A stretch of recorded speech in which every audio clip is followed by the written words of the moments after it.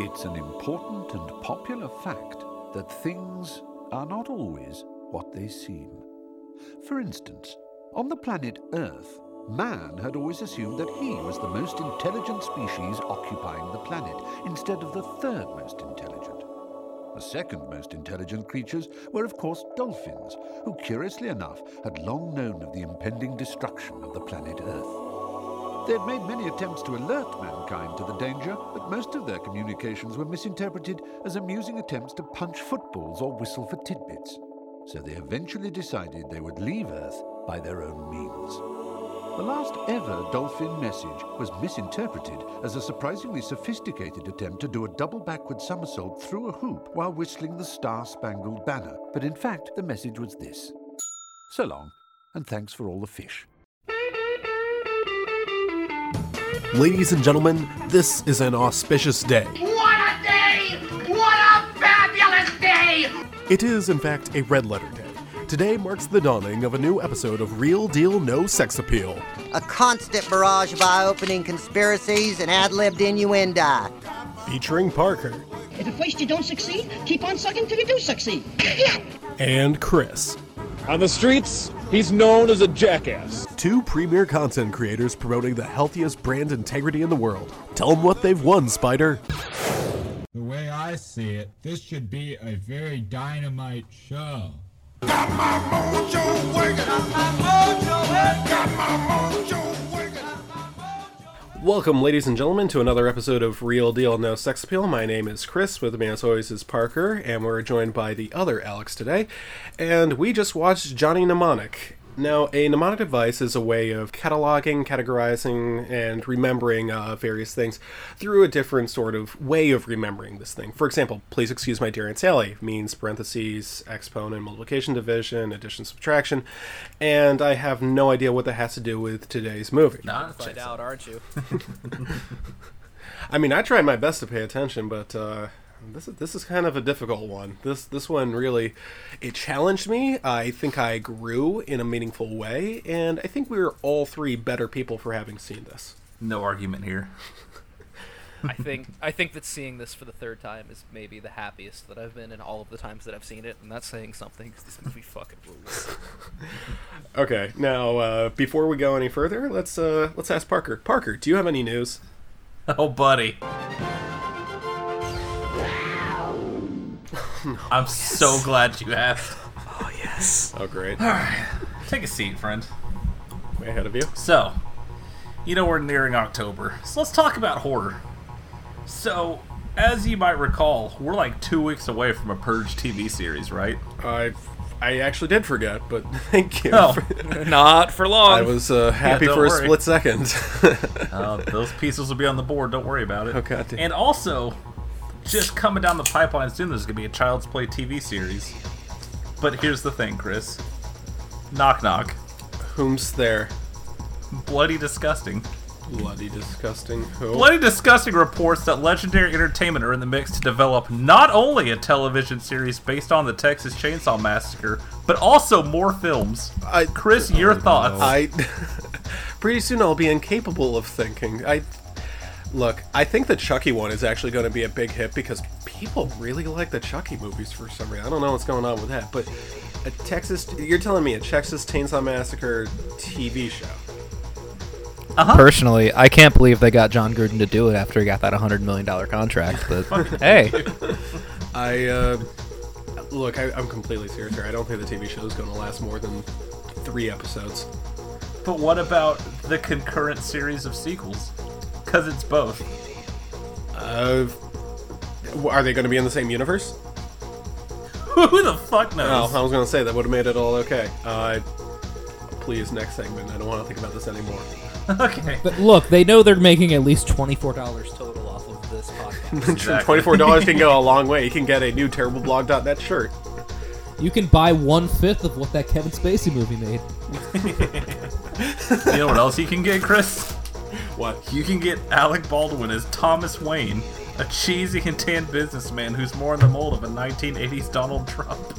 That might be the worst sentence anyone has ever said on this podcast since at least last week. I woke up from my nap today. I read that news and I went back to sleep. I got so tired. The thought of that godforsaken Joker movie, having to watch Alec Baldwin do his fucking Trump impression. You know, it's funny, because, like, we know Bruce Wayne's parents get shot at least 12 times, but this will be the first time I'll actively be rooting for it. Just please shoot this motherfucker in the face. Do you think he's going to leave his son a voicemail and be like, "You are always my son. I trust you to take over the Wayne Enterprise, you stupid, disgusting, thoughtless pig!" You fat pig. And then Bruce answers his phone and just hears...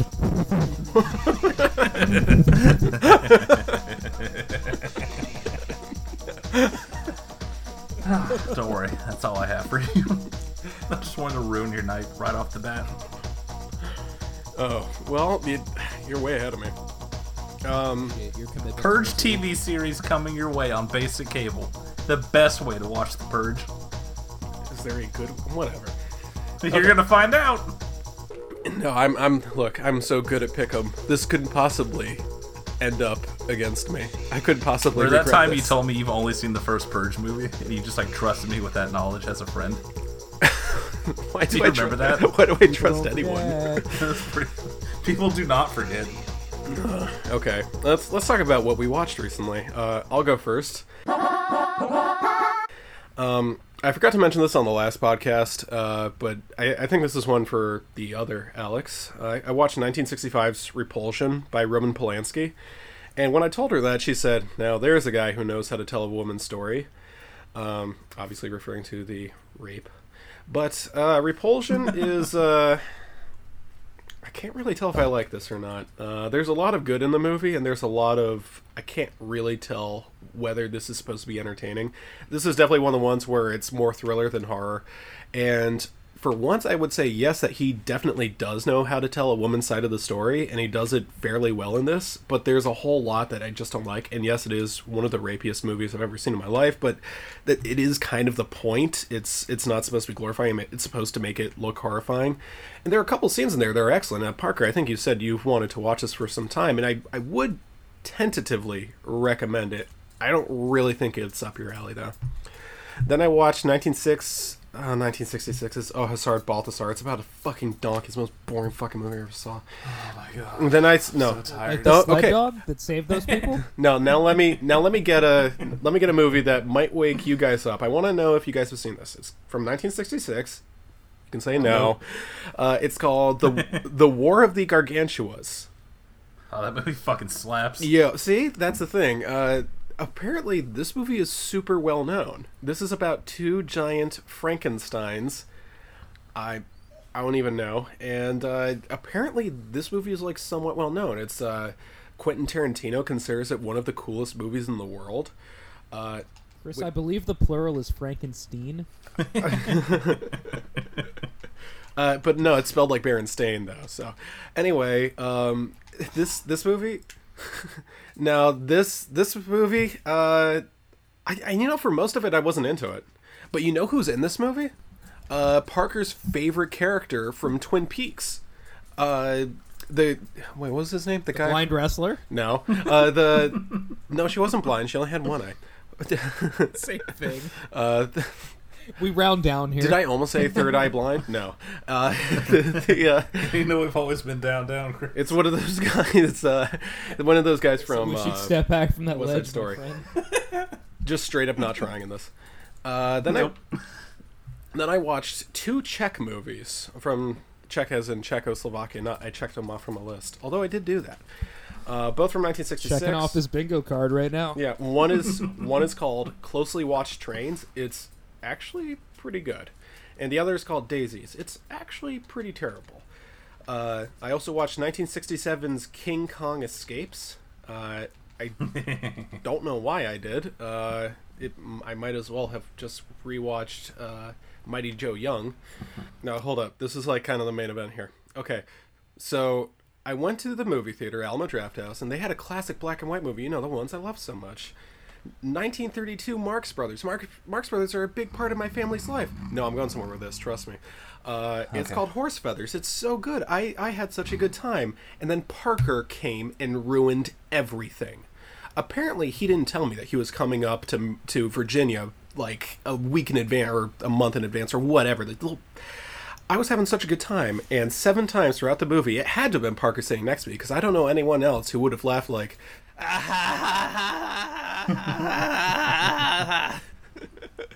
swear to God, that exact laugh, 10 times as loud in the theater from the guy sitting next to me. Parker, are you happy with yourself?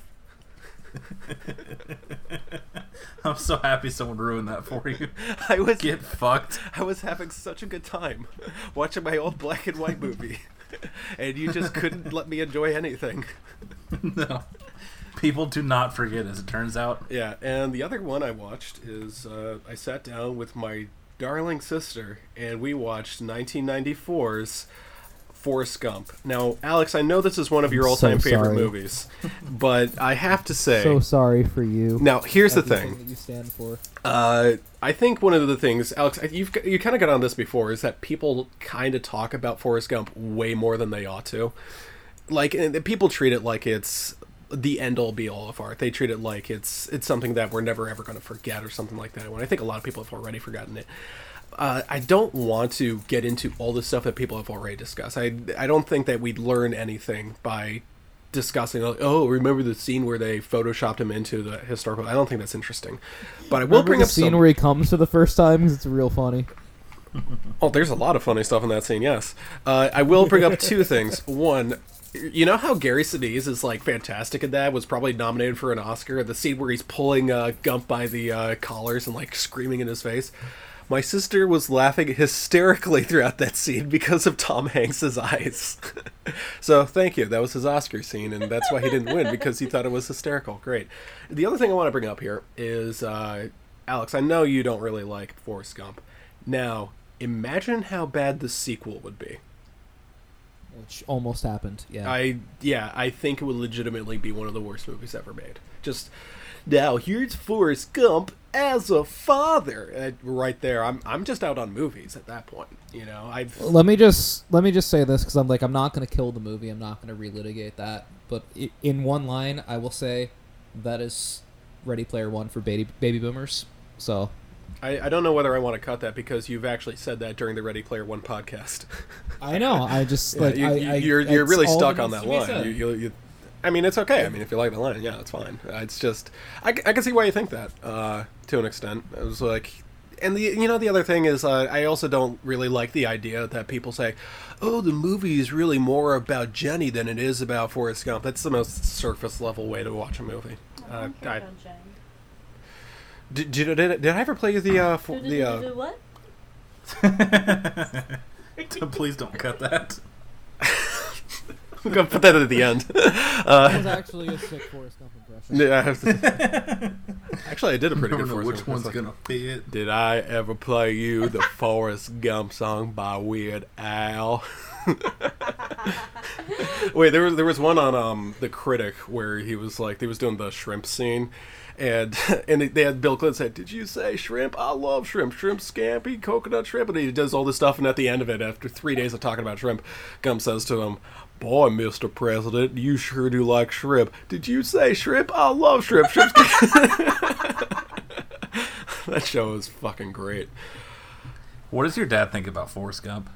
What did he say? We were upstairs with him. What did he say when I said we showed Dad? We showed you Forrest Gump. What did he say? What was his reaction? It was one syllable. I don't think it was English. This was like, I think he said, I like legitimately. I think he just said, I think the liking reason your dad more and more. No, I think too liberal for me. I'll be honest with you, son. Because we like movies, Dad. Well, no. The thing is, he loves Gary Sinise, like, because he's the one who's on. When he speaks to that rally and doesn't condemn communism, like, I'm out. Well, there's that. Yeah, but I think it's actually the reason he doesn't like it is they play a bunch of liberal hippie music. There's no Pink Floyd in the entire movie.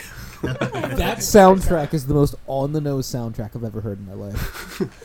All right, so everything I saw this week happened to be in theaters. So I'm going to go in reverse chronological order, because I think that's the most judicious way to do this. About 3 hours before we recorded, at the behest of my good pal Christopher, I saw the Slender Man movie. And? Now I have thoughts. First of all, if this movie came out in 2013, it probably would have been pretty good. Oh, you think so? They're off on the timing with the Slender Man thing. Yeah, like, obviously. It's not cool or interesting anymore. It came out like after the Emoji Movie. That's how badly it was timed. Yeah, like and I didn't realize. Like, yeah, 2 girls tried to murder their friend over the Slender Man. Yeah, don't make a in shitty like Cassius movie. 2016. Yeah, like I don't know. So the timing was off. Like Slender Man isn't really cool anymore. This movie went for the try to be like really creepy and spooky angle rather than the try to get you with jump scares angle, which I respected. But also they showed way too much of the monster. Like the monster design in this is like real bad. So it was basically just a dude with like a mask covering his face, who was tall and had a bunch of arms. I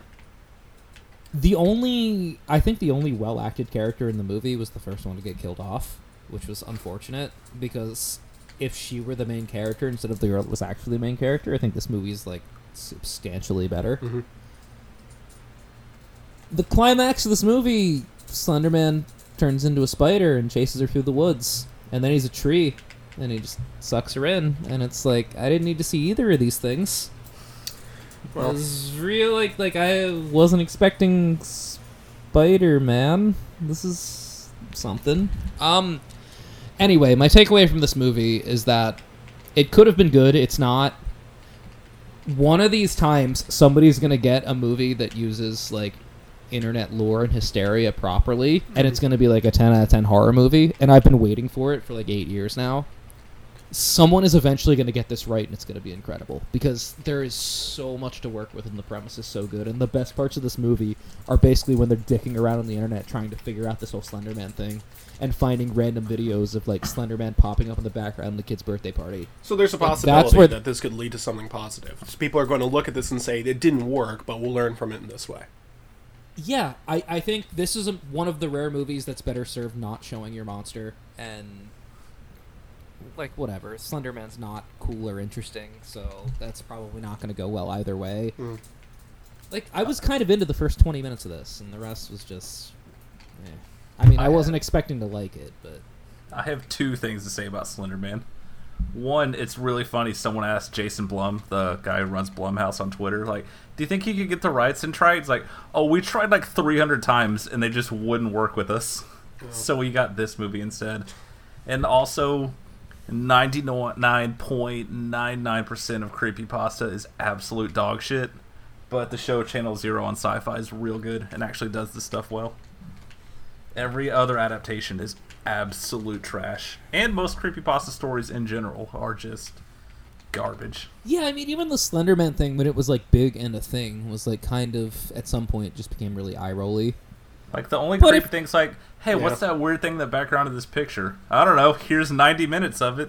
Yeah, and they kind of tried to go back to that. Like, the very end, there's like a voiceover that's like, it's like a virus for your brain, you know, you see these things, you Photoshop them, it spreads, then everyone knows about it, and eventually somebody gets got by it. And it's like trying to make a salient point, and it just doesn't fall, because the movie's not that good. Like, I was more bored than anything. I wasn't offended that I saw this. I have to wonder, who is this movie for? I can't imagine that any of the kids who grew up with this... Oh, if I were 16, I would have fucking loved this movie. Oh, really? Straight up, like... Oh, that definitely seems like an entry horror kind of thing. Like, you know, hey, 13-year-olds need to... They need movies too. Yeah, There's because no shame in the that. Characters are like very normal. They're like supposed to be the abnormal girls in the school, but they're way too pretty for it.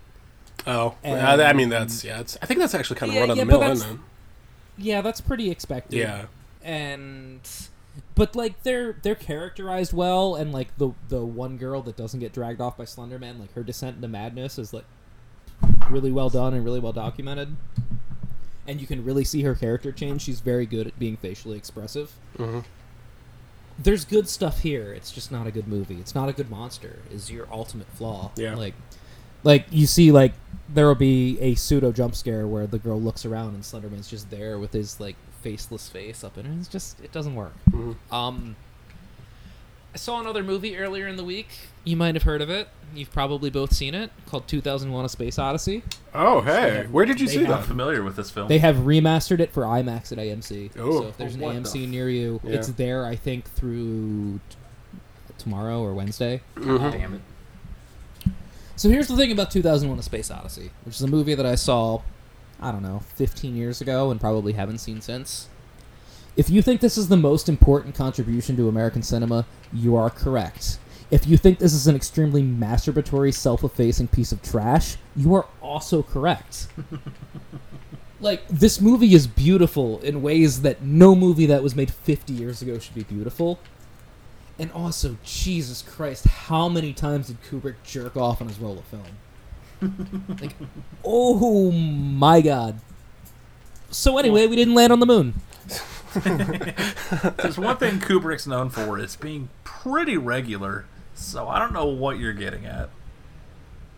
I mean, the first 20 minutes of this movie is dudes in monkey suits jumping around a black box. Alex, I'm pretty much with you. As far as visually, you're never going to see another movie like this. Except, it's true, you'll see so many movies that are very much like it. But, like you said, in 1968, no one's ever going to even think about something like this.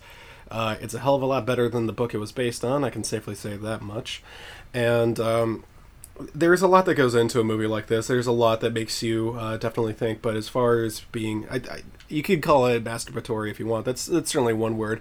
I'd safely say that this movie is basically humble brag the movie, I guess. Yeah, you know? fair. That's basically what I would go for. This movie is fucking gorgeous. It is so, so, so pretty. And seeing it in IMAX was incredible. And, like, that movie is so loud in IMAX that my ears were ringing a little bit. In a good way or a bad way? Because sometimes a movie that is, like, oppressively loud, sometimes is better for it. I think Dunkirk is that way. I think a few other movies are that way. I think the shining example of a movie that's oppressively loud and it makes the movie better is Heat. Oh, the bank robbery scene in Heat with the choppers that are just, like fills any room that you're in, even if you don't have surround sound. Mm-hmm. It is just fucking deafening, and that scene goes for 20 minutes and is super, super intense. Mm-hmm. That is the gold standard as far as I'm concerned for movies and sound design, and this movie is on that level. Yeah, you can definitely see that. Not that I can really draw many comparisons between Heat and 2001, but you know, we work with what we have. They're both pretty good. We're talking about a movie being really masturbatory and all that. As someone who's 14 episodes into Twin Peaks: The Return, I feel you. Yeah. There's something to be said about having an editor go, hey, maybe don't have this scene be 5 minutes for no reason. I mean, like, I appreciate that both of these things exist, but neither will be getting a whole lot of rewatch from me. To be completely honest, if you really edited down 2001 to, like, the quote-unquote plot parts, that's like a 35-minute movie. And it's also not a very good movie. Perfect.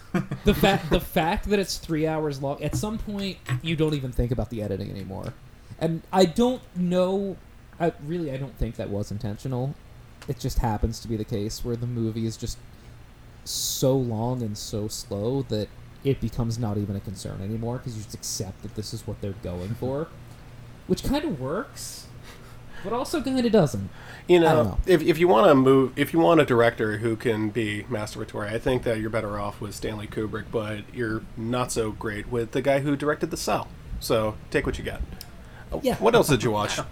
I saw one more movie in theaters this week. I've been waiting. Guys, let me tell you about Mile 22. Thank you, Base God. All right. Oh my God, what a movie this is. That's when the runner's high kicks in. Nice. That was pretty good. I'll give you that. There we go. So first of all, Mark Wahlberg's character in this movie is shown to us in a flashback as a child genius. We know he's a child genius in this movie because he talks really fast and none of it makes any fucking sense. No. He just says words really, really, really quickly, and you're supposed to think he's smart because of that. Oh. And all right, sure, why not? Now, there are auxiliary characters in this movie that are on his team. They have backstories. It's not abundantly clear why, because these characters aren't important, but we get to spend like 10 minutes on this one lady and her custody battle with her ex-husband over their daughter while they're on a secret military mission in fake Indonesia. They couldn't just use Indonesia? No, it's like called like Indocar or something. Like it is something that is very clearly supposed to be Indonesia, but is not Indonesia. Now let me tell you about the good parts of this movie. So the asset that they're trying to extract/interrogate is the guy from The Raid. Oh. Who is incredible in this movie. And How does that happen? I don't know, but every scene he's in is 10 out of 10. It's phenomenal. And then you get like 15 more minutes of Mark Wahlberg's psychobabble and him yelling at ambassadors. But every scene the dude from The Raid is fucking phenomenal. Now there's a scene later in the movie because they end up in conflict with the Indonesian basically police and the Minister of Security, where Mark Wahlberg just finger guns at their head of security's car, and then a Predator drone hits it, which is something special. And also, this movie has John Malkovich in it. Yes. In the only movie that I've ever seen him mail in. Oh no. He has a crew cut. He's their lead of operations. At the big twist of the movie is him saying the words, and I quote, "He's not a double agent, he's a triple agent," and then getting shot. The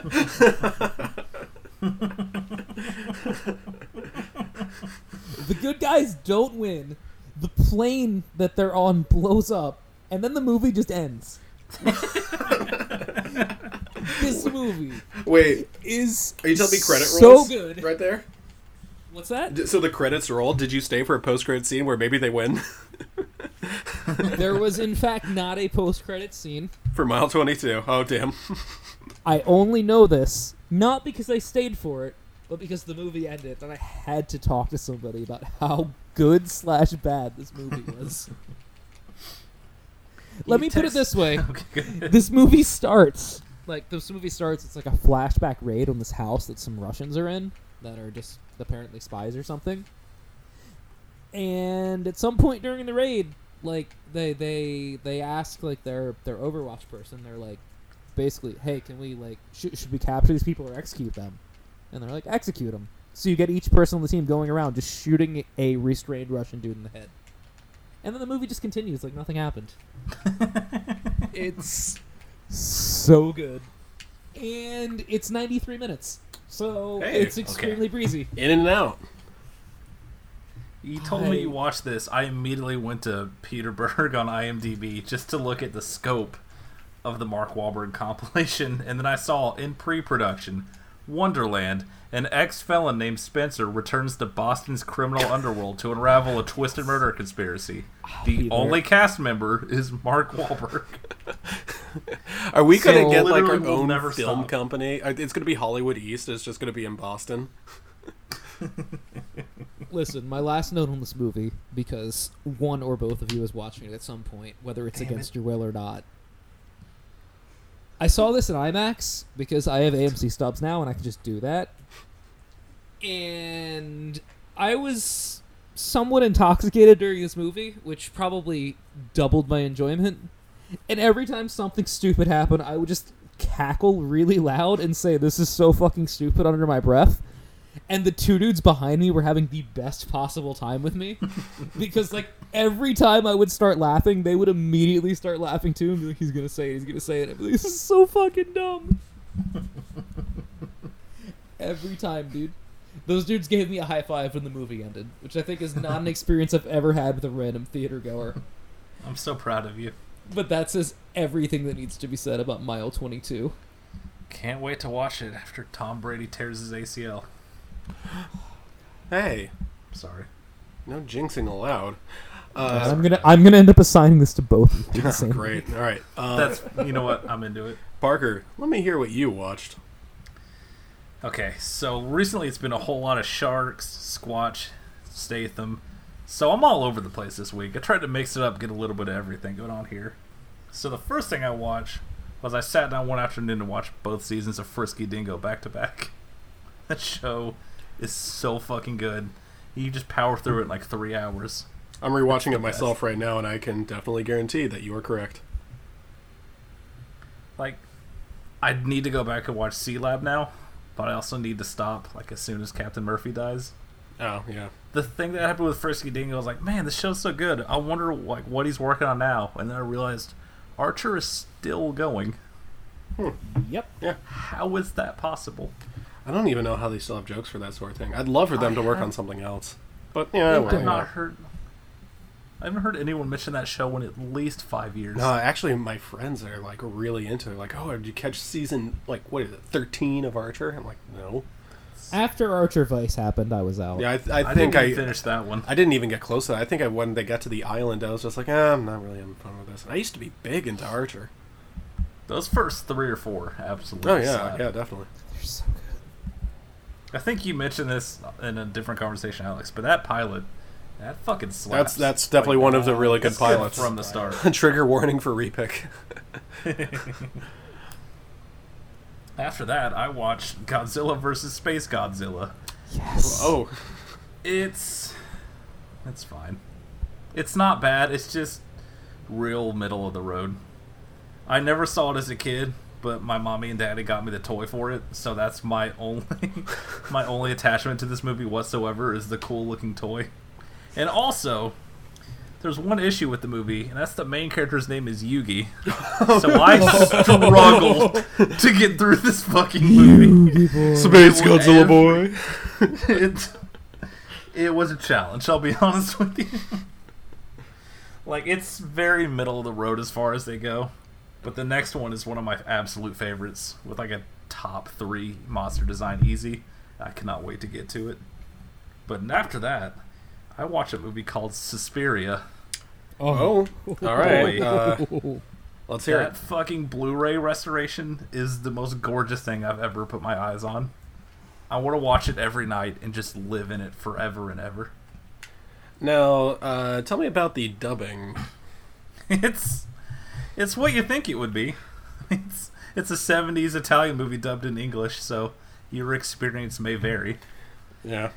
No, well, I mean, that's now, about what you're going to Here's the thing with these movies, is they don't make any fucking sense, and as long as you know that going in, you're fine.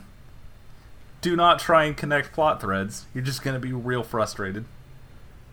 But would you say never seen movies that don't make sense?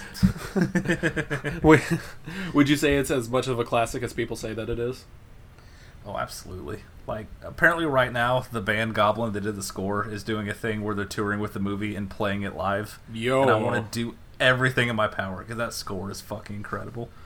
Like, I've seen, obviously, bits and pieces of it before. Like, I think one time when I was way too young, I caught the opening on TV, and that was like, nope, I am not old enough for this yet. But that new transfer, that 4K transfer they did last year, it is... Those colors, they pop, son. They pop. The movie is absolutely gorgeous. I might have to get on anytime I talk about something like The Guest and movies like that with the whole aesthetic, I just want to live in Suspiria. Desperately. Then I watch the Deadpool 2 unrated cut. You know what, folks? It was better than I remember it being. Oh, that's good. Okay. I think I was a little hard on it in theaters. You were. I don't know that you were hard on it necessarily, but I think you're a little bit more critical of it than I was. There's a lot I loved it. My dad loved it, for one. I think I told you that, and you're like, oh, maybe it actually is good if Mr. Field is into it. But I'm sure that's what I said. Now, Alex, you unfortunately don't have a Twitter, so you don't know what I've been texting Parker about. Excuse me, I most certainly do have a Twitter. Oh, I thought you just didn't use it. I don't have a personal Twitter. This does not mean I don't have a Twitter. Oh, so is it just going to be the Bonefax one? That's all I have. Oh, well, still. That's all you need. Oh, I mean, I still tag you in that stuff every once in a while. But if I can get other people to look at that stuff, yeah. There's this promoted tweet from, like, Best Buy or some shit of some awful looking man. Looks like Jonah Rodriguez except worse. And he's really close to the camera, talking about how he's buying 2 4K steelbooks of Deadpool 2, one to keep on the shelf and one to keep in the Blu-ray player or the 4K player or something like that. And it's the worst. And then you go to that guy's Twitter page, and his background header image is just the word meh, and he talks about gamer geek shows, and it is You know what's the most painful thing about it is, I'm sure you guys have had like a moment in your life where you see or experience or listen to someone that you really just can't stand, and you keep thinking about them on like your drive home. I hate that guy, I hate that guy, I hate that guy.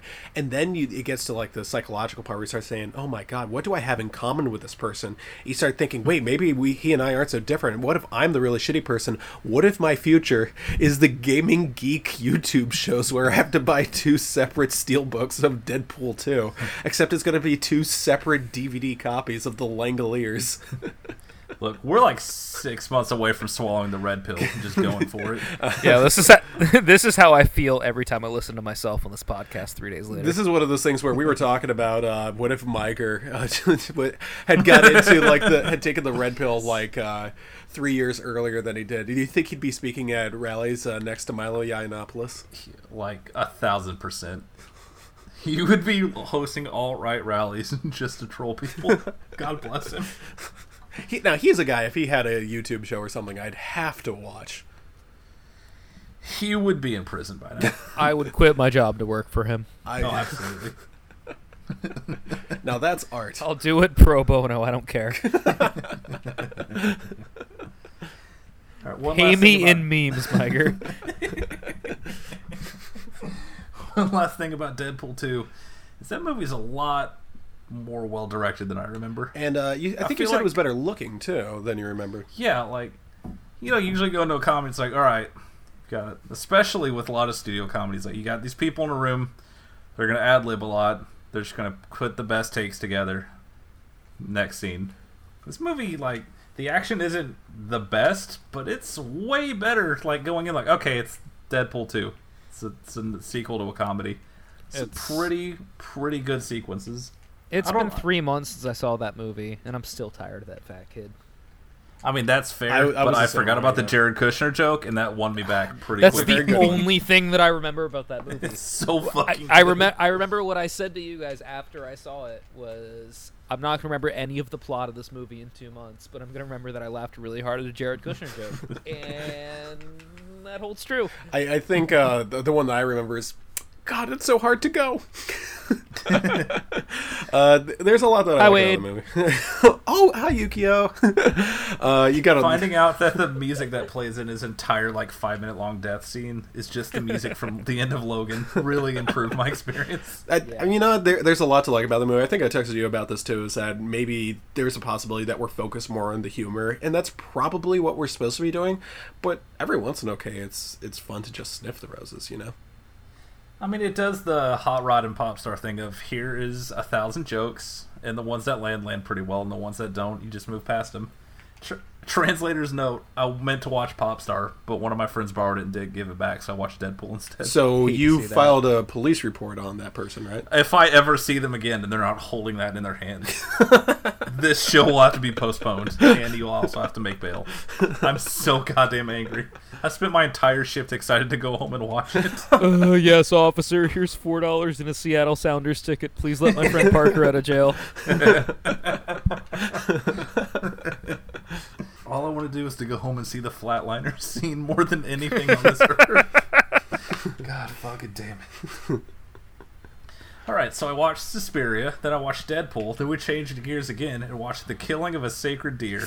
That sounds like a movie I would watch. Yeah, I'm surprised kids, you haven't right? seen it yet. Chris, this movie might fuck you up. I'm going to be honest with you. Oh. Now, the best thing about it is that they cast Alicia Silverstone. The second best thing is that Colin Farrell tells his son a childhood story about jacking off his dad. When did this movie come out? Last year. Oh. It is. Alicia Silverstone's still getting work. Shout out. The only thing I knew was she's having a resurgence. She's done a lot of shit recently. Yeah, that's I'm happy for her. I think she's earned it. I rented this movie Clueless knowing... is good as hell. Yeah. Just putting it out there. Oh, I mean... Oh, yeah. No I might be watching that at the Alamo.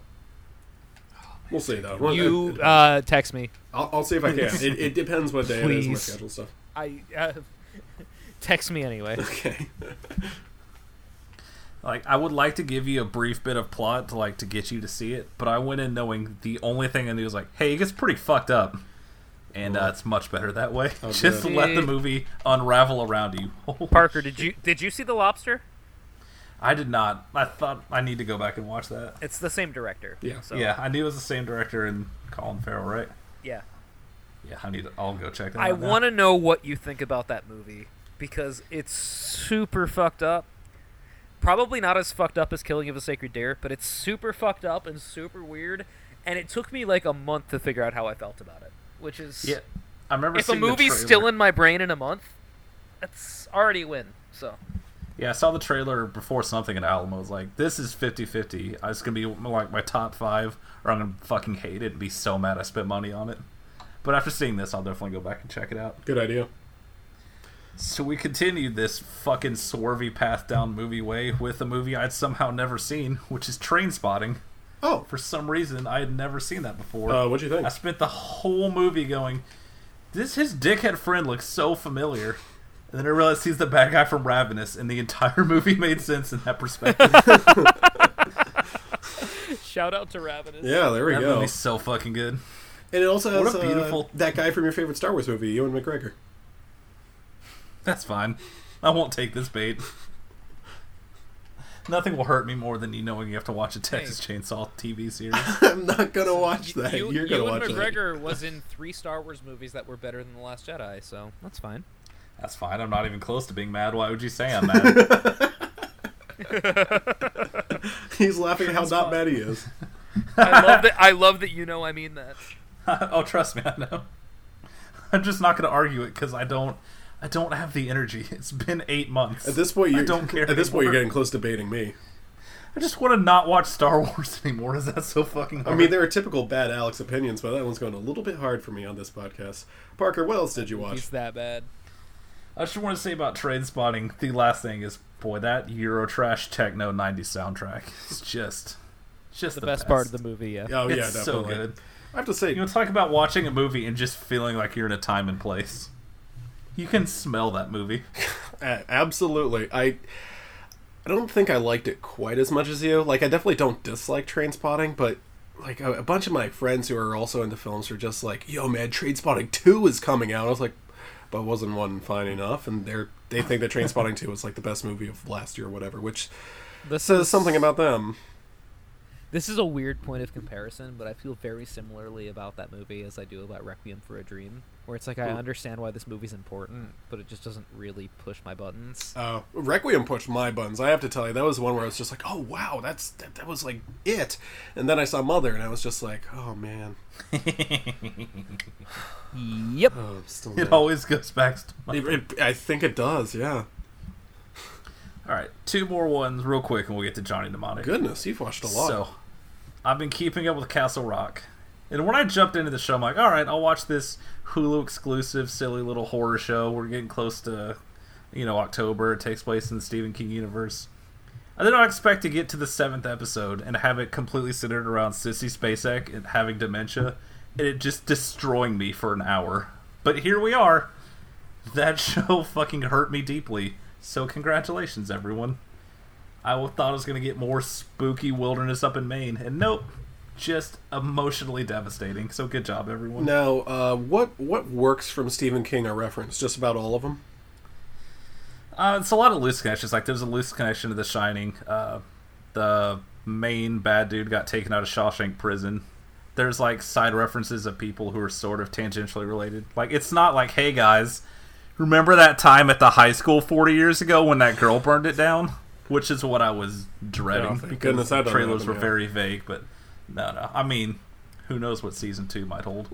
But it just takes place in the Stephen King because all those universe. books are if it's in the Stephen King universe, you're fine as long as you know it's not about to end. Oh, trust me. Well, it depends now. What if someone else is ending it? Because we know that The Mist had a much better ending because someone else just changed the ending. So we're just waiting for him to die, right?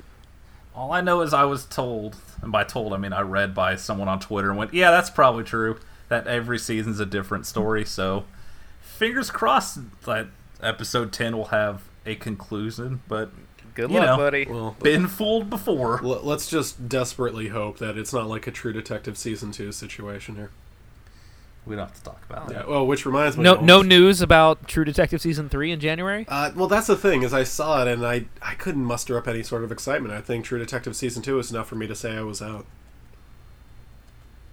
And the Patriots won't be making the playoffs, so I won't be forced to watch it. So nice try. When What's-His-Nuts from Green Room and Blue Room backed out, I got real sad. Yeah.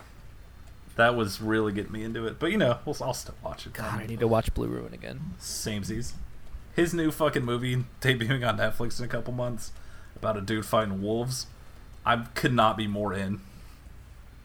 So the last movie, we watched Johnny Mnemonic, got some Keanu Reeves.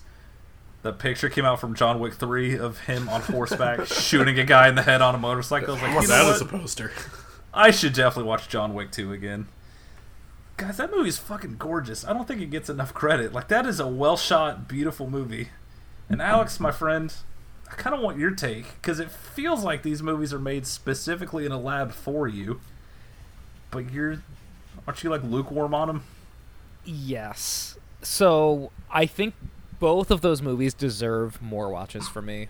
And I think every time I watch them, I'm going to like them more. And I think part of the problem was by the time that I saw the first John Wick, it was so hyped up for me that I expected something that could never possibly be. Like, I was expecting that movie to be The Raid, and it's not. And that's not an insult, because The Raid is just a masterpiece.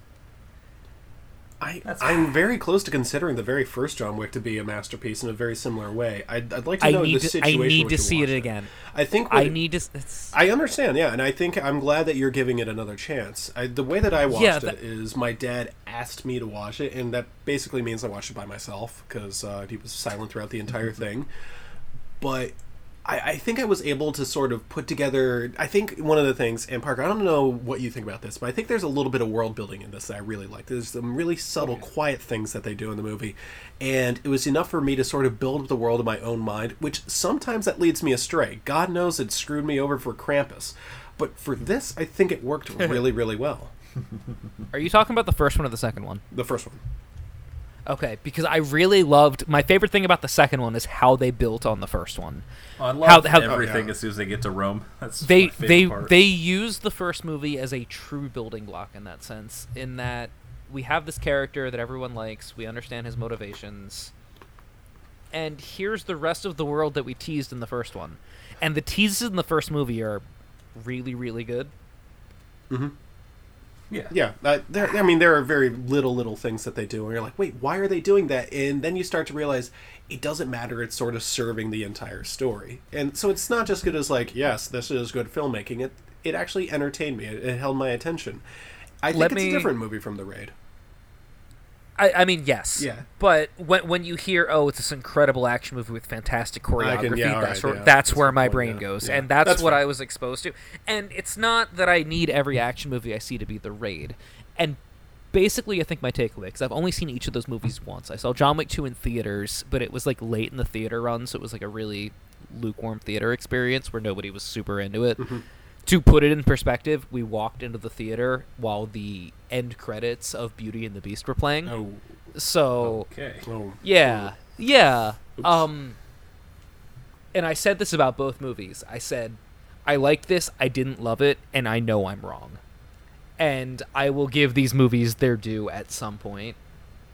But I'm not sitting here being like, here are the reasons that John Wick is bad.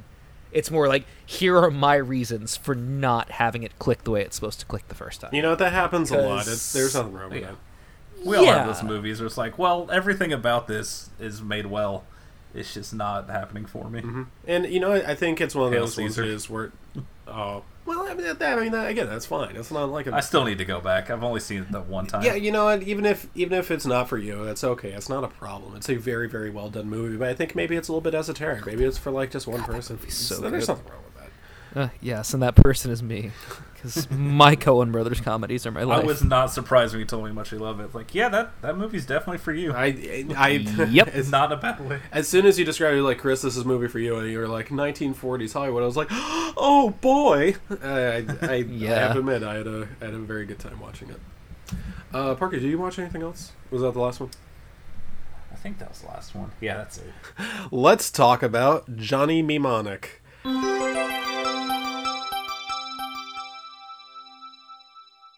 Now, we watched a Keanu Reeves sci-fi thriller, but not the good kind like you want. Alex, settle down. I will fully admit, I actually enjoyed Johnny Mnemonic a lot more than I enjoyed The Matrix. That's the end of the podcast, I guess. Nothing, guy? Come on. That's an opinion. That's an opinion. I don't know what to do with those words you just said to me. When I say that... Because don't get me wrong, I don't want to live in a world where I don't have both of those movies. Perhaps I should offer this clarification. I left the pause because I thought he was going to say The Matrix Revolutions. Oh, no. Nope. I thought that would have been a little too easy. Now, the thing is, I can obviously say that The Matrix is a much better movie. I don't think that's exactly a hot take here or anything. But when I watched The Matrix, it wasn't really a pleasant viewing experience. I was watching it with a bunch of friends for the first time, and I don't know, I wasn't really into it. I couldn't understand a whole lot of it. Whereas this, I understood absolutely nothing, and I think I was just kind of chuckling to myself the entire time as I was watching it. It's a very, very different viewing experience, and I think I can safely say I just enjoyed the experience a lot more watching Johnny Mnemonic. Because I certainly didn't know what to expect. I didn't get what I didn't expect. Now, Chris, do you know what year this movie's supposed to take place in? It's 2020s, right? It's 2021. 2021. So my we have favorite Rush song. We have 3 years. I'm not going to let him have that. We're going to keep talking. Okay. Yeah. Fuck it. Mm-hmm. Guys, I want you guys to take away the talk on this text scroll at the beginning of the movie. Oh, thank goodness. It's 2021. This shit's a wrap. Fire everyone. Corporations rule. My very first note of the movie is literally 1 second in. Before it writes down the word InfoWars, I write down the words, I'm having such a good time watching this. This fucking... It is literally font. The PowerPoint font and the shading in someone's fucking forum sig from 2002. It's so awesome. You expect to see burning skulls on either side of the text. Oh, this is absolutely on an Angel Fire site right now. It was so awesome that admin wrote the intro to this movie. Like before a line is spoken, you get a wall of text about the InfoWars and corporations hiring the Yakuza, and I'm already lost before we start. Now, Parker, it's so good. I feel like I just flipped halfway into Dune and was like, okay, this all makes sense. This could be literally any page of Dune. You have to understand that. Parker, you're from Texas, or so you claim, so you must be a pretty big fan of Alex Jones. Do you think that this movie was at least 75% of the inspiration behind his radio show? 1,000%. Oh yeah, it has to I believe Alex Jones thinks that his nootropics and eating nothing but steak make his mind powerful enough to hold all the deep government secrets. So are you saying that Alex Jones is Jones from this movie? Yes. Okay. We'll get to that. Paul Joseph Watson. We'll get to that. Ice-T. Oh, you don't know his name, huh? Don't worry, we'll get to that as well. My notes got actually a little bit sparse here. I think you guys might have to do a little bit of the heavy lifting on this, because at some point I got confused enough where I was just writing down a scene that was happening so I could remind myself without, trundling over to Wikipedia. So, let's discuss the plot. Keanu Reeves, yes, we're serious, plays a secret agent sort of thing, mercenary, maybe, perhaps, who knows, and he is a data courier. He is a data courier. He carries data in his head, literally. Which means his brain is a flash drive. Yeah, his brain is a flash drive. He puts data in there. We'll get to what the data is. I don't think this should be a spoiler warning. And he goes around. From 1995. If you haven't seen it, it's your fault. Yeah, basically. Is this one of those things where he's trying to sell it to the highest bidder? Because I wasn't entirely sure about that. But no, it's a set person, right? Okay, So the short version of this is his brain is a 160 gigabyte flash drive. He gets 320 gigabytes of information. And the downside of taking on more information than your small brain can handle is that eventually the memory will leak out and kill you somehow. Mm-hmm. So he just wants the shit out of his brain because he doesn't want to die. He neither knows nor cares what is in his brain. He just wants it gone because he doesn't want to die. And then stuff happens. Lots of stuff, in fact. After the data transfer, in which they apparently hostile at first, but then they get kind of mollified where he just tells them what has to go on. They really treat him as an authority figure here. Yeah, these dudes are like mega cucks in this transfer. Yeah, I know. They started off holding a gun to his head. They stole like the most relevant information in the world, and they're just like, okay, yes, sir, if you can help us out here. Also, let me just note that in 1995, we thought in the future that CRT TVs would also be phones. So that's cool. Look, all I know is I was like, all right, I'm going to pay attention. I'm going to get this. And in this first scene, they're talking about plugging the internet into his brain. But then he's like, all right, so just fax this over. I was like, fuck it. I'm done. I can't follow this. He's plugging a goddamn cable in his brain, but they have to fax hard evidence over to... Listen, it was 1995. They tried, man. That's the thing is, like, we have a bit of arrogance about us as human beings, thinking that we can predict the future and saying, oh, yeah, we'll do this in the future, we'll do that in the future. And, I don't know, some things have come to fruition, some have not. I think sci-fi is nowhere near as good at predicting the future as so many other people would like to think it is. But the idea that there will be fax machines in 2021, nah, son. I am simply not about that life. It's the problem with any near-future sci-fi. It's the same thing that happens when you watch a movie like 2001. Like, nothing about that movie could take place in 2001. But in 1968, that probably seemed super plausible. Mm-hmm. I mean, that's, in 1995, I could totally believe people thinking, yeah, we're still going to have fax machines. Why wouldn't we? It's the fastest way to transmit data. Nobody has to get on a plane with a USB drive in their brain. Yeah. It almost makes you wonder why the data courier exists if you can just fax it all over. Are you telling me you want to see this movie without Keanu Reeves? Because we will go to Fist City right now. Let's talk about Keanu Reeves. Under no circumstance will you ever put those words in my mouth. Let's talk about Keanu Reeves in this. He was coming fresh off the success of... was this pre or post-Speed? It's post-Speed. This was post-Speed. Speed was 94, this was 95. Because I feel like he's still 97? Doing kind of like an accent from Bill and Ted. Just kind of, there's sort of a, I hate using this word, a sort of a dude bro accent. I kind of want to like pledge a frat with this guy. And even though he's playing like this, again, not secret agent, mercenary data courier, look, data courier is not something I want to say a lot. It's not fun. But whatever he is doing in this movie, he's doing a lot of it. And every single line delivery makes me like... He really honestly could have won the Razzie for this because it's not so much that it's bad acting. At first I thought, oh, he's just terrible in this. But then I was like, you know what? Some of the lines he's saying, you could put Sir Laurence Olivier and you're not going to be able to say this in a dignified manner. Like, I've always thought I just want you to think about Sir Laurence Olivier in this movie.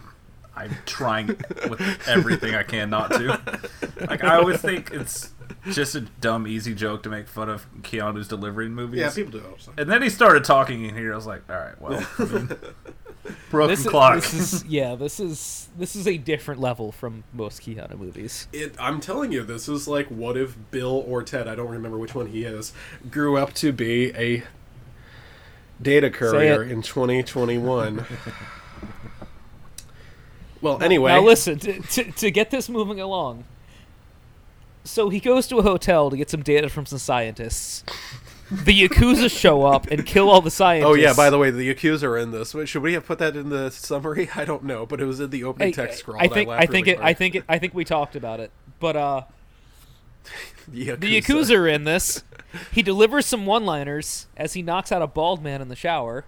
By the way, the one-liners in this movie are the worst one-liners I have ever heard in a movie. Yo, the pizza delivery line? What? When he walks in and puts the briefcase on his shoulder and says, "Double cheese with mushrooms." Listen, we have to talk about pizza for a second, guys. Pizza's near and dear to my heart. There was something in the future 90s. They call it double cheese, dude. In the 90s, people went next level about pizza. Remember it was either Home Alone 1 or 2 where it was like a big deal for him to get his own personal pizza. And remember the Teenage Mutant Ninja Turtles just loved pizza. There was something about pizza in the 90s where that must have been considered, what, a delicacy or the most important food group?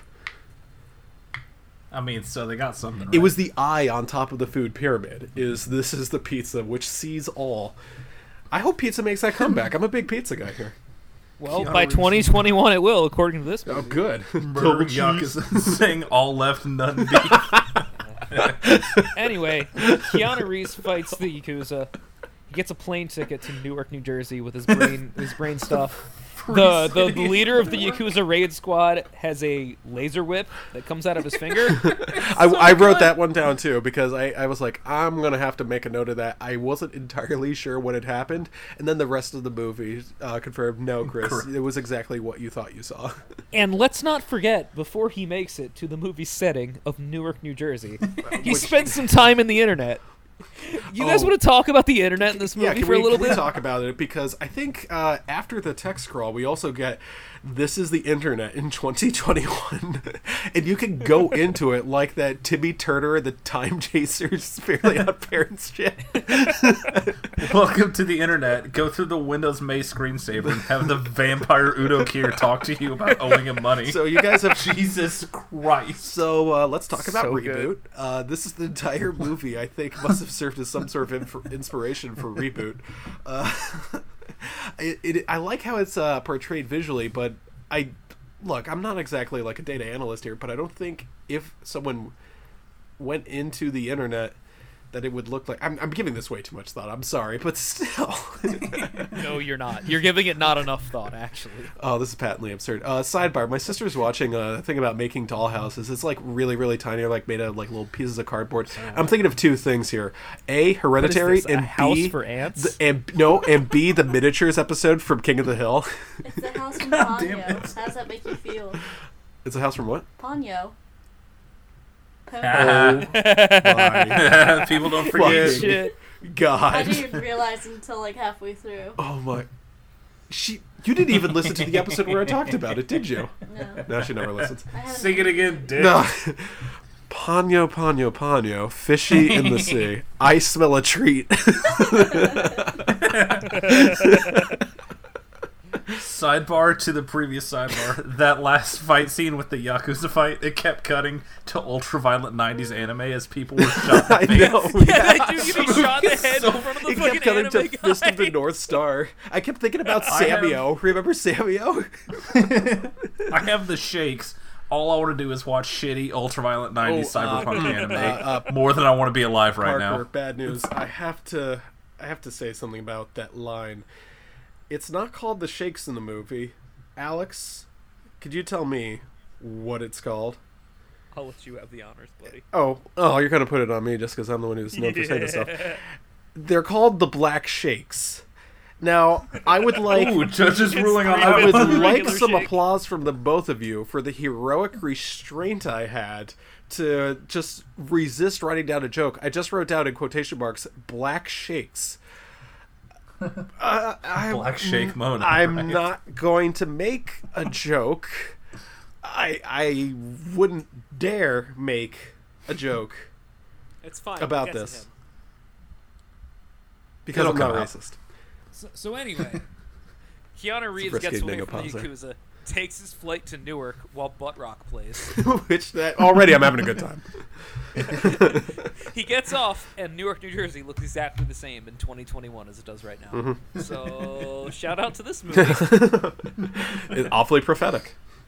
And then we go to a bar to meet some cyborgs. Oh my god. You know who I wasn't expecting to see in this movie? Who's that? Fucking Henry Rollins. Jesus Christ. Like, on one hand, his performance is incredibly stilted. But on the other hand, his neck is the size of a tree trunk. So I thought he was actually really good. Yeah. And I'm a huge fan. I support your music and whatever you do. Now, Parker, I was wondering if you thought that the girl, was it Diane Levy or whatever her name was? I have no idea. Yes. The girl from Starship Troopers. You recognize her, right? Yeah. Well, you know what I thought of her? As soon as I saw her, I swear to God, she was a dead ringer for the Wiccan from Book of Shadows, Blair Witch 2. And that is all I could... I swear to God, dead ringer. You were sick in the head. Your brain is so smooth and powerful. In Blair Witch 2, was she also wearing a fucking chainmail club shirt? Parker, can we confirm or deny this? I don't feel comfortable denying it. There's at least a 40% chance. At least one Her sane. shirt is chainmail. Yes. It's 2021, and she's just wearing a chainmail club shirt. And also, she's apparently an android junkie. Yeah. I love nothing Who gets more into than a fight shitty with that cyberpunk. transvestite robot? Alex, you have to understand, she gets the black shakes because she doesn't have enough data. She needs her downloads. Oh my god, that's going to be the cold open to the show. Stop all the downloading. I'm a computer. That's perfect. Oh man, right? Great minds, right? Smooth brains think alike. So then they leave the bar after she gets in a fight. Right. We don't understand why this is important because we haven't met any of the people in this bar before. Also, there's a robot bartender with a cyborg arm that just scowls at people and is a character in this movie. Yeah, we'll get back to him. It's like that guy in Final Fantasy VII. It's normal. Well, and then we go back to our good friend Keanu, who has been set up by his boss as the Yakuza tries to execute him in Newark, New Jersey. And he gets saved by one Ice-T, who is wearing what appears to be a brown mop on his head and has an anarchy tattoo between his eyebrows. Now, you guys want to talk about a smooth brain. Let me just show you how smooth my brain is. If you've ever... This is going to get racist. Nope. Oh, actually, maybe it is. This is the... So, have you guys ever seen the movie Theodore Rex? Oh, fuck. I know where this is going. He looks just like no. Whoopi Goldberg does. Hold on. Where she's next to that animatronic T-Rex trying to solve crimes. Hold, I am Reptar. Wait, that's a cyberpunk movie too. Do these take place in the same universe? It's in play. Yo, someone called this movie Cyber Junk. Got him. That's pretty good, actually. Chris, I'm let me J-Bone. I run heaven. This is Theodore. He's a detective. Just think of that scene from Shenmue. My name is J-Bone. Toad is my trusted second, and Johnny's my go-to boy on vibes. I'm J-Bone. I like to skateboard. His buddy that falls off the roof when he gets shot is named Toad. I would never do anything so stupid as to let the government walk into heaven. Strike one and welcome to the internet. Oh, is that our tagline? Are we assuming that this movie just takes place in the player haters ball? Because I did the rest of the movie. Now, if you'll excuse me, preacher, I have to go put some more water in Buck Nasty's mama's dish. You have to click your heels 3 times and go back to something awful. Oh no. So the movie continues. Next Cyborg say something while talking's getting shot. A fight breaks out. The bald guy from Beijing, or what is it, Middle Beijing or Central Beijing? Yeah, is there? it's like a Middle Kingdom whatever. sort of thing. That one actually made sense. Yeah, and he's there, and they fight, and the cyborg girl shows up and throws a bunch of throwing knives at people that make GoldenEye sound effects, which are incredible.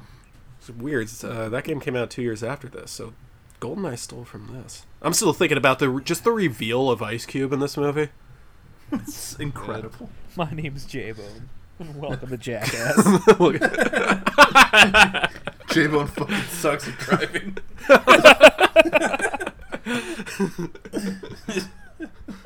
And then after this, I think we meet the leader of the Yakuza for the second time. Takahashi is what they call Takahashi, yeah. We figure out his daughter died from the black shakes. Oh. And also, this strange blue computer lady is yelling things at him. Yeah, she yells throughout the entire movie. Now, that's a Caucasian woman, I think. But I'm pretty sure they give her, like, an East Asian accent for some reason. I think she procreates with the Blue Man Group, so... I think she's... Getting fucking screamed at by Cortana in the middle of this weird-ass movie. I'm pretty sure she's just like the pink girl, that pink hologram girl from Blade Runner 2049. If people just listen to her, I think this movie is like 20 minutes long. I mean, how could you... Yeah, boy, does she yell a lot, though. She yells You don't understand, you have to do this. All right, that's enough of that noise. Gee, I would turn that off with a remote control. Are we going to talk about the bathroom fight between the cyborg girl and the strange Frenchman's transvestite bodyguard. So if I could mention the Strange Frenchman there really quick.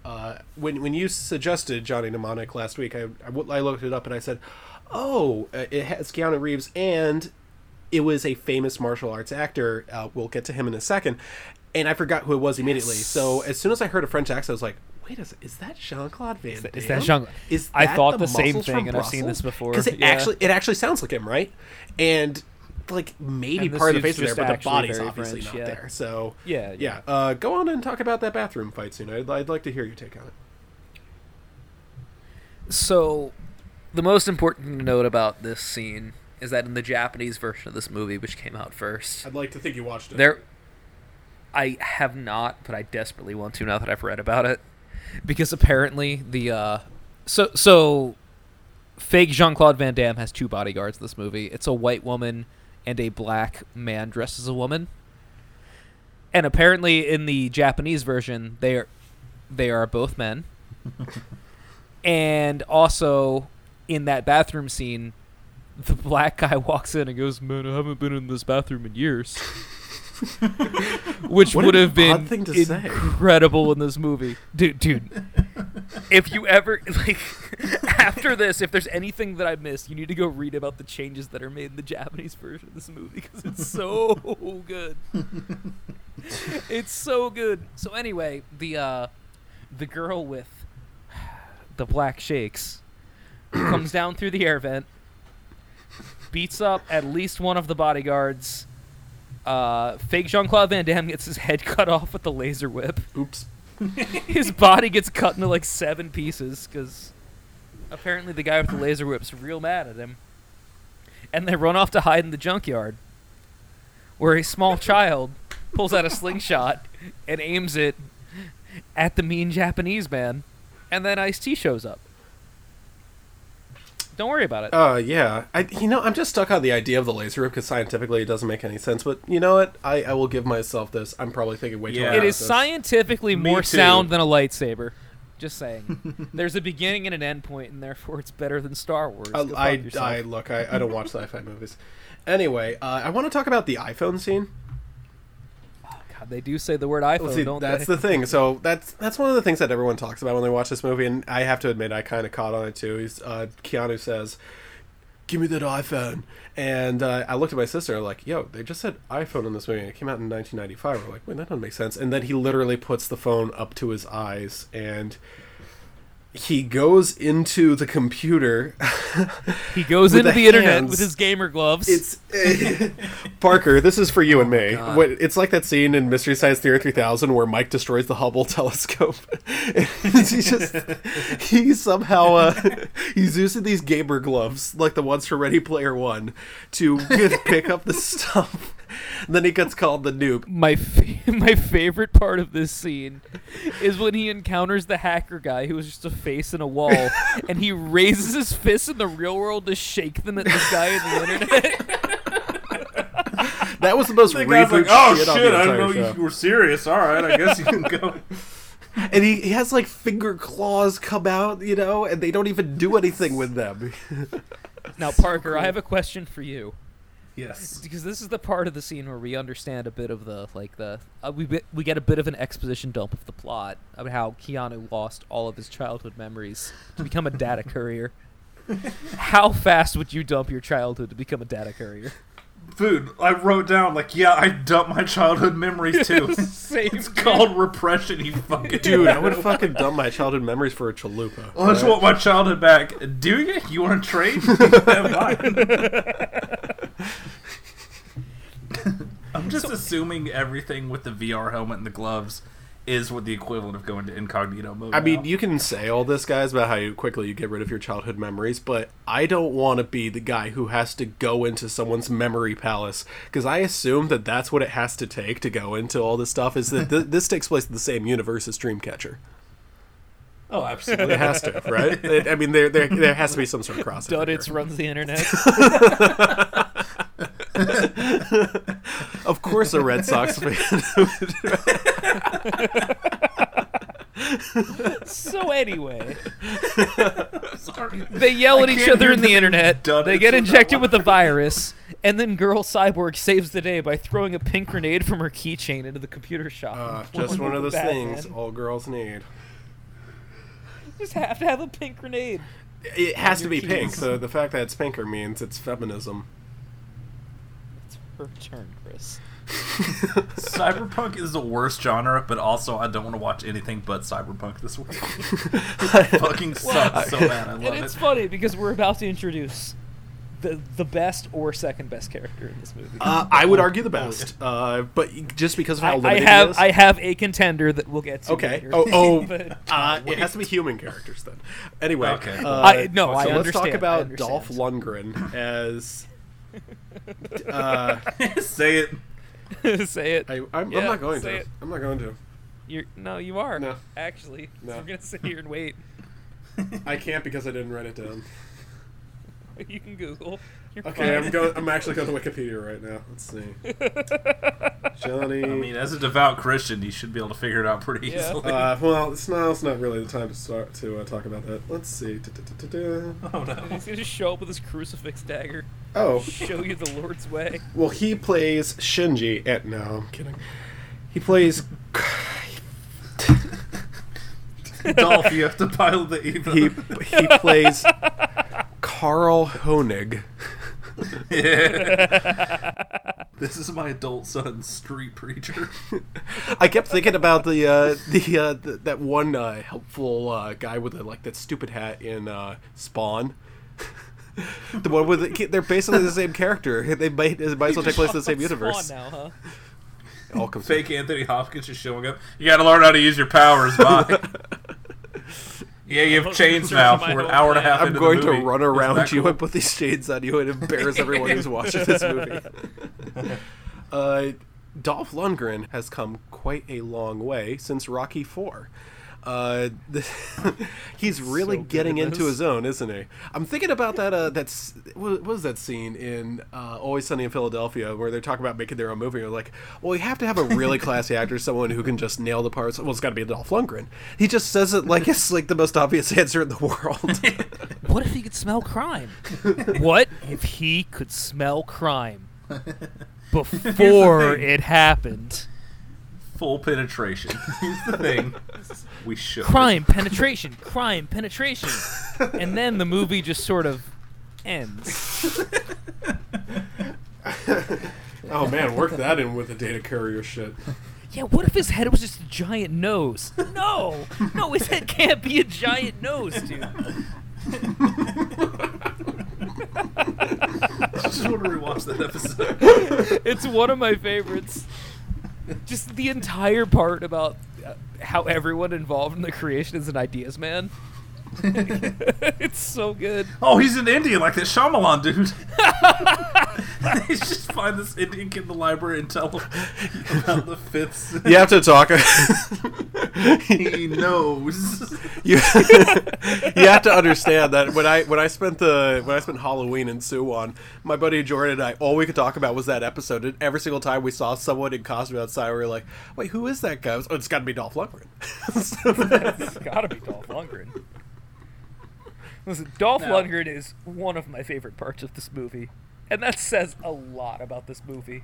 Because he plays a psychotic pastor that murders people for money. Not just a psychotic pastor, a psychotic tech pastor. Who has a dagger that is also a crucifix. The technology is his religion. Boy, we live in a society.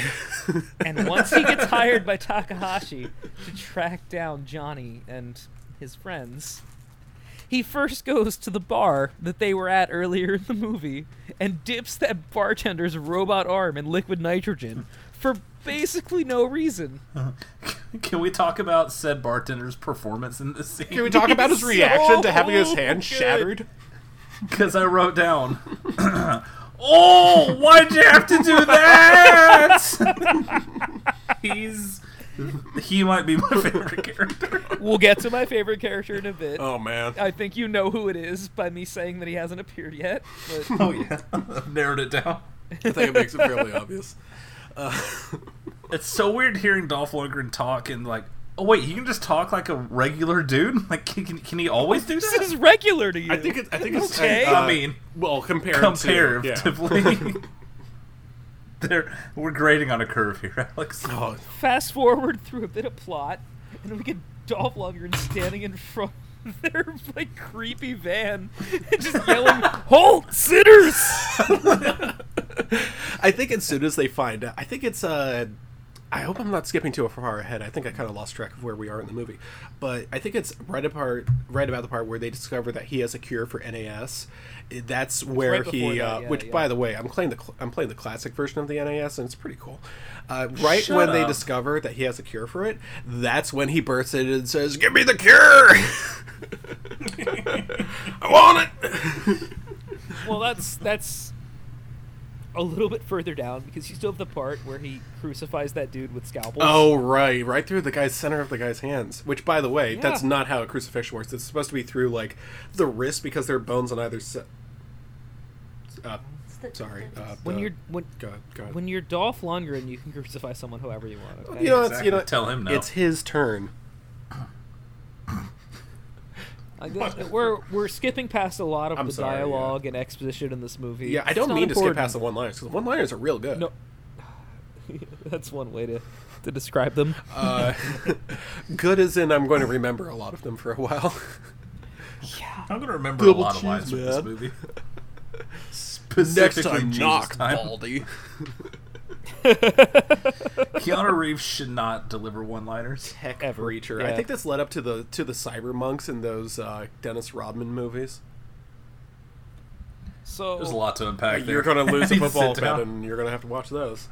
So we're moving towards the climax of this movie, because the cuck hacker friend couldn't get the things out of his brain because he got crucified by Dolph Lundgren. So they go back to heaven. They go there because Girl Cyborg knows of a very prominent hacker that lives there. And when our good friend Keanu Reeves asks, and I don't know if you guys caught this on the first watch, because it's understandable if you wouldn't. When he asks, he's like, "Well, who's this hacker? What's he about?" She says, he was in the Navy. Oh my god, I think I missed that. Was this based on... Most certainly did. Trust me. Now, Alex, I wonder, who could this character be? Does the character have a name? Is it Casey Ryback? It could be anyone. What the fuck? Where did that come from? I haven't heard a Casey Ryback reference since you added that into my Suicide Squad review. Oh yeah, that sounds like something I would do. But no, that is not the character that I'm talking about. Who is my favorite? Because we're getting to that character in maybe my favorite scene in the movie. Yes, the scene where the two retarded guards on the bridge decide to drop the flaming car on them for no reason. I wrote that one down too. Yeah, that was because the guy's just like. I'm just saying, if you want to get with me, then I want to get with you. You know what I'm saying?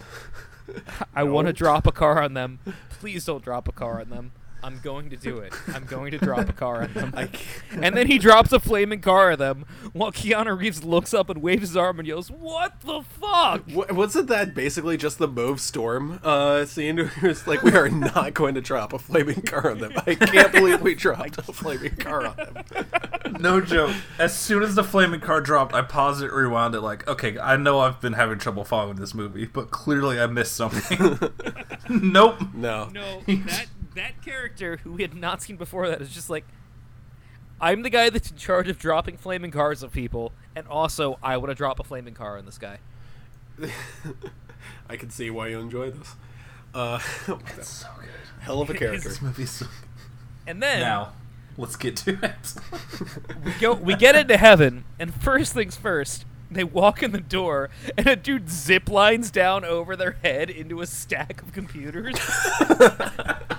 I really just want to live in this world, don't you?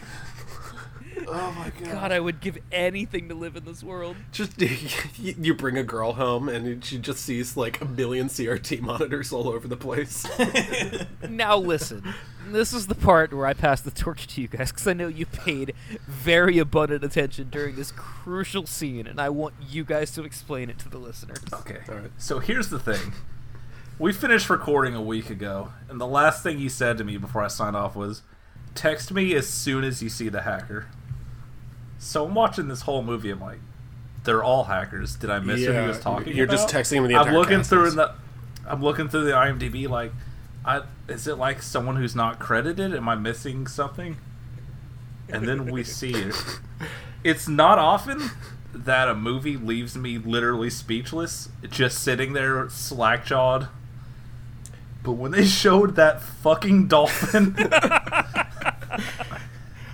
I laughed so goddamn hard. Oh my god, guys, I just came up with a cold open. I will not spoil it right now, but I think I have it. Yeah. Okay.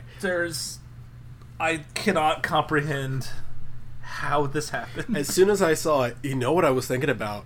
I think I know why you picked this movie, because all I could think about was the head from the end of Crank 2. Who do you think was smarter, the head from Crank 2? Can you imagine if the dolphin had just been saying, fuck you? It's just... Verona's not a fish, he's a mammal. Dude, when the dolphin gets pissed off about getting called a fish, it starts trying to fuck with his brain. The dolphin hacker gets offended. I can't believe I'm saying The dolphin these is words. using psyops to fight the government. Jeez. Guys, he was in the Navy. So awesome. I was not expecting this as a sequel to Zeus and Roxanne, but let me tell you. It owns, because with that Navy tease and this being in 1995, there's like a 40% chance it could have been Jesse Ventura. So, Alex, when you said the hacker was in the Navy, all I could think about was the Day of the Dolphin poster. He unwittingly trained a dolphin to assassinate the President of the United States. This has to be the same dolphin, right? Or its offspring or something. This is the kind of like the Boba Fett to Jango Fett. It's in play. Parker, that's a Star Wars This dolphin uses its brainwaves to hack submarines. So... that's a thing in this universe in 2021. It's just in this giant fish tank. Now in heaven. Ice-T's just calmly explaining it. There's a fucking dolphin. Listen.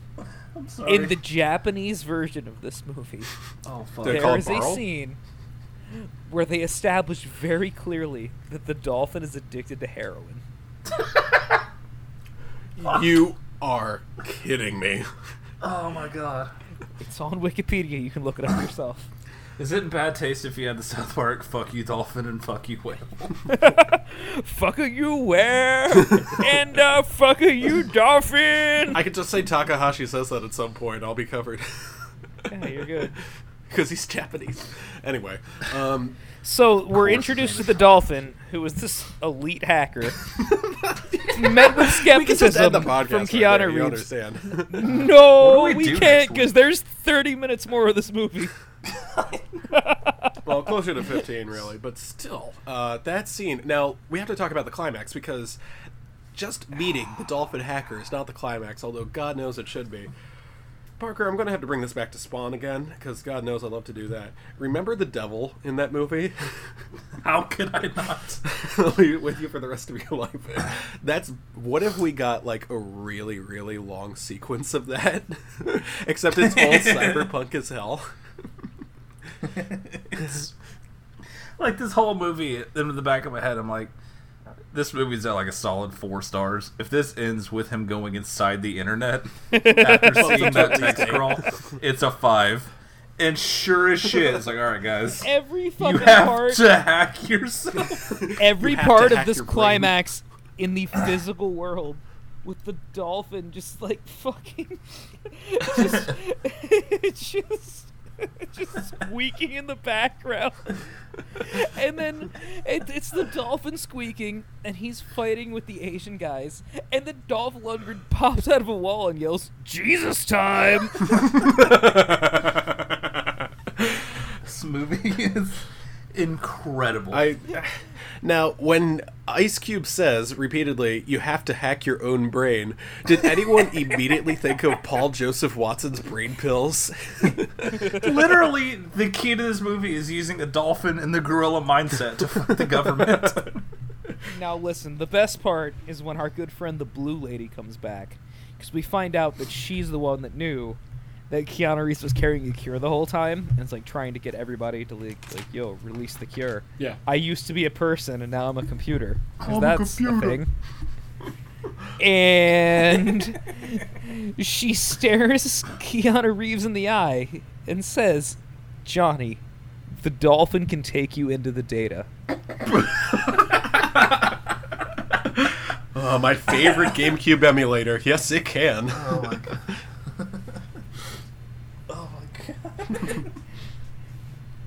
Like, I don't know how... It's only been a day. I don't know how to parse what I've seen. It's so good. It's been like 3 hours for me. Looking down at my notes and realizing what happens to Dolph Lundgren. when they... Okay, so I'll let you explain what happens in the Dolph Lundgren death scene. Parker, take it away. All I can tell you sorry, there's this convoluted fight scene with the soundtrack that is throbbing butt rock and a dolphin screaming. It ends with Keanu Reeves tricking Dolph Lundgren as Techno Jesus into grabbing these cables, to which point he gets not only electrocuted but lit on fire and burns to death. Kind of like in Siphon Filter when you could just taser someone till they catch on fire. He just fucking burns to a crisp right there in front of everyone. Chris, as a devout Christian, does this check out?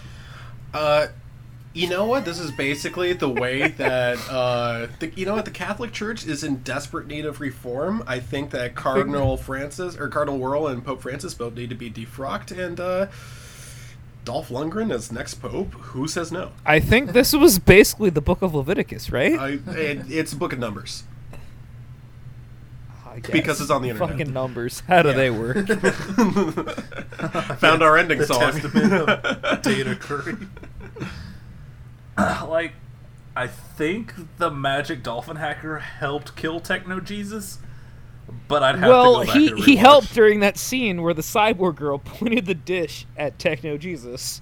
That's right. And the dolphin just let out some noise that was amplified by the dish. And he was just like, and then he was fine. He was able to fight through it and then burn to death.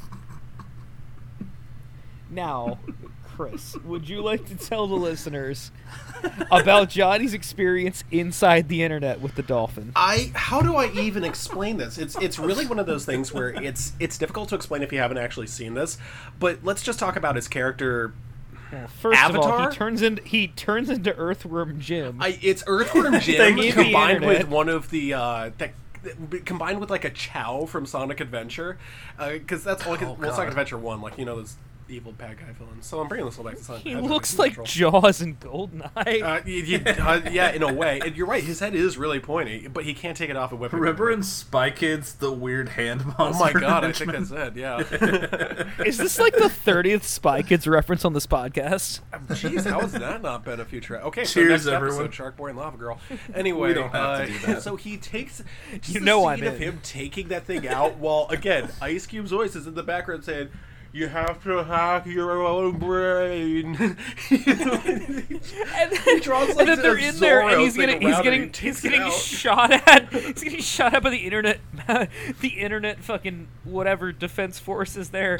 And Ice Cube goes, "Nah, look, he's cloning himself." He copies himself as a mirror image underneath the internet. It's called the Black Shakes. Kids are doing it all over.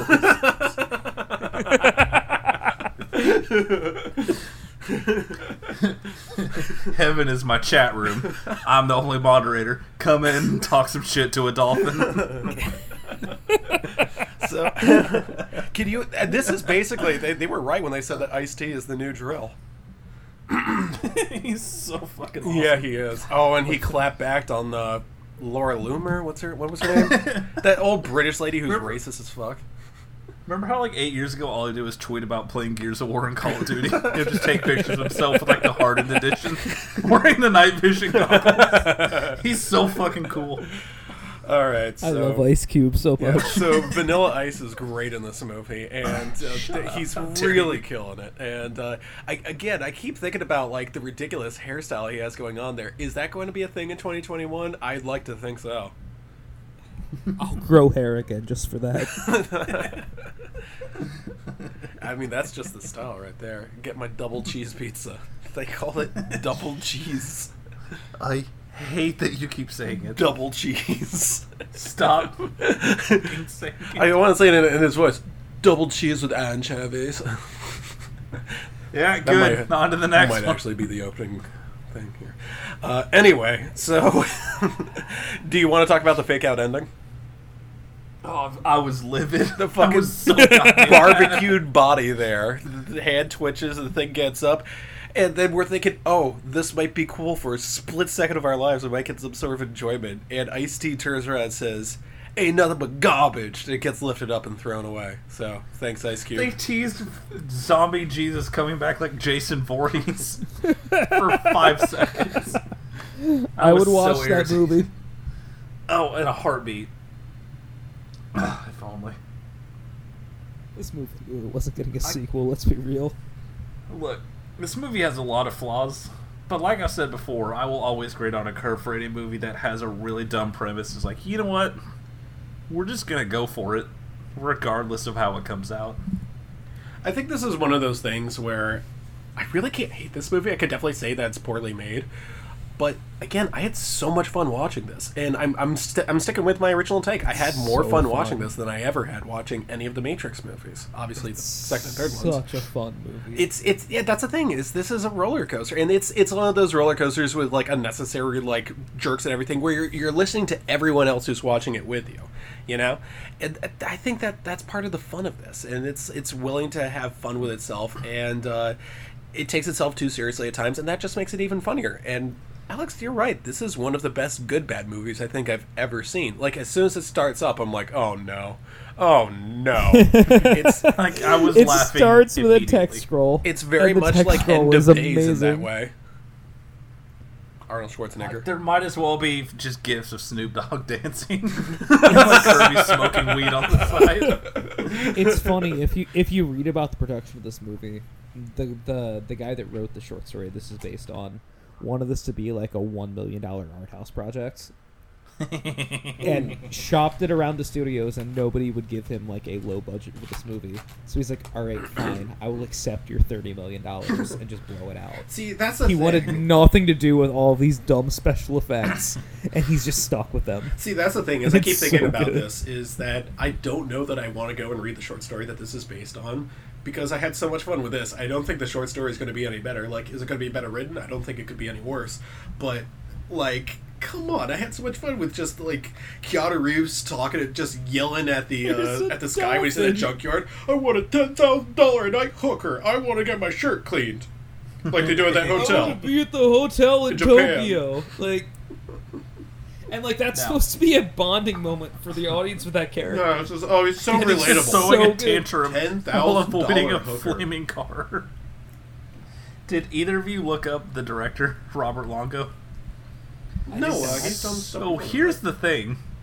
He's not really a director. He is a sculptor and a painter. He did the music video for Megadeth's Peace Cells. He did 2 REM music videos. He did an episode of Tales from the Crypt. He did this and nothing else. He was like, fuck it. Going back to painting for the rest of my life. That man has lived my dreams. A shitty Megadeth song, a Tales from the Crypt, this movie. He was like, alright, peace, Hollywood. I accomplished all my dreams. It's still better than Petoff. I can't get over it. Right, His name is Beat off. One goddamn fuck you. I fucking hate that movie. That was one of my most treasured moments. I talked to the guy who runs the Alamo. He's a content director there, which is already a great title. And he was talking about superhero movies, and I mentioned, could you get Catwoman on there? And he said, I don't know how people would take it. I want to see the basketball. Well, the point is scene to on the big sell screen. tickets. Oh my god, if they do the movie party thing. Oh my god. How many of the tickets do we have to buy before they put it on the screen? Oh, that reminds me. Okay. I mean, I have $100 for you right now. What do we have to say, at long last, at the end of Johnny Mnemonic? What took me so long? How did I avoid this movie my whole life? Now, this is simultaneously why I love old sci-fi and hate current sci-fi. Because old sci-fi has a certain charm of, like, what's the future going to be like that you can, like, kind of thumb your nose at and be like, oh, look at these dumb old people. But when you watch a movie like, I don't know, let's say Jupiter Ascending, for instance, like, that version of sci-fi is just, you look at that and go, if this happens, then the world sucks. There's that too. And then there's bees. She's the queen. She's Bayhive. Yeah. Fuck that movie. Now, I want to say something. Then Channing Tatum's a werewolf and wants to get his wings back, so he's got magic rollerblades. Now, here's my take on Johnny Mnemonic. A while ago, I was really into some movie. In this case, my name it's not important.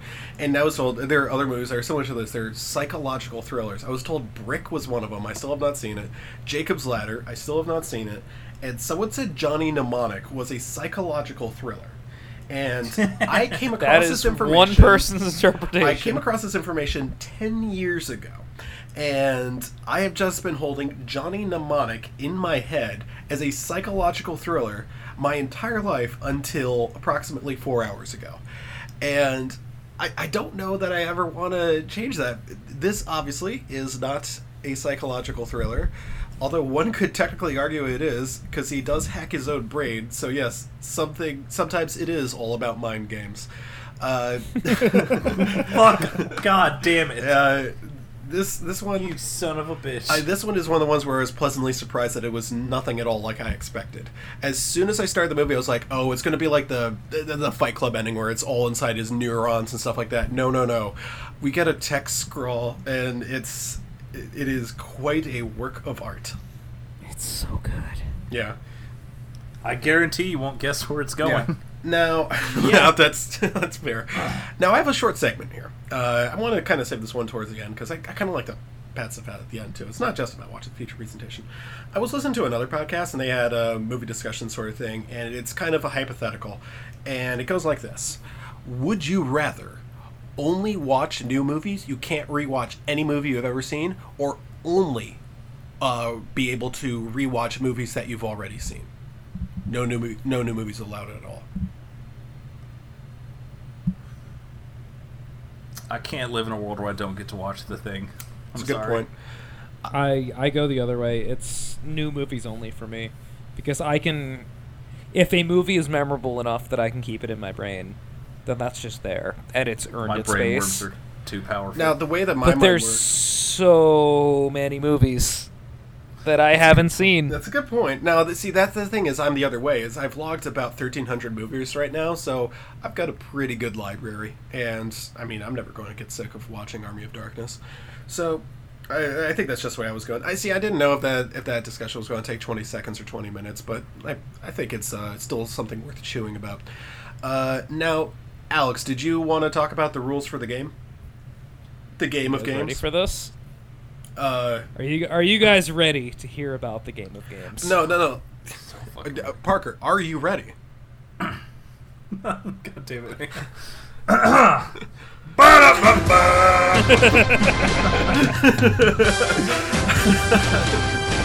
3:30 in the fucking...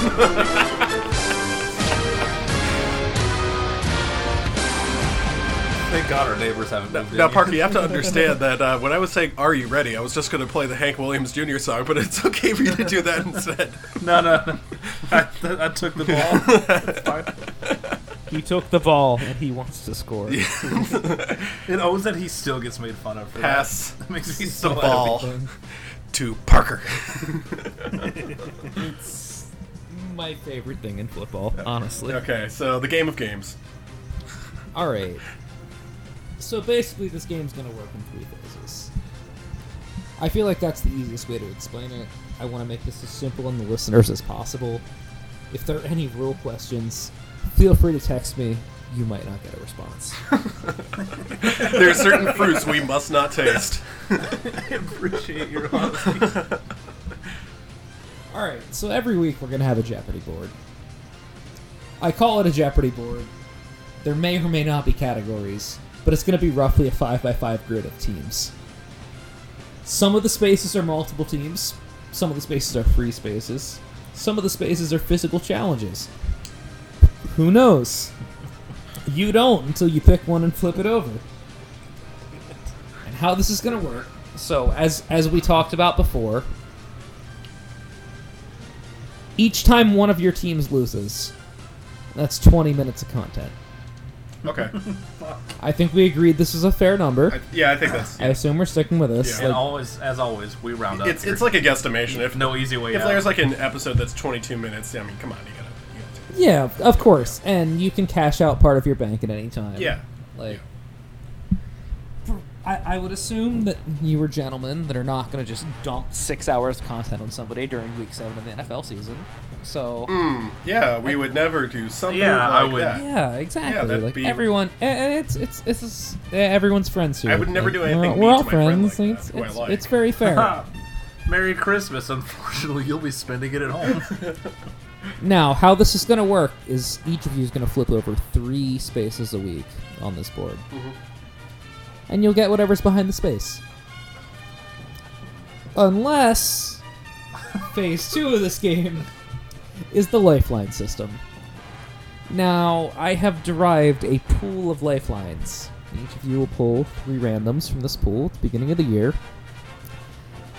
And every week, you have the option to flip over a 4th space yourself to get another lifeline.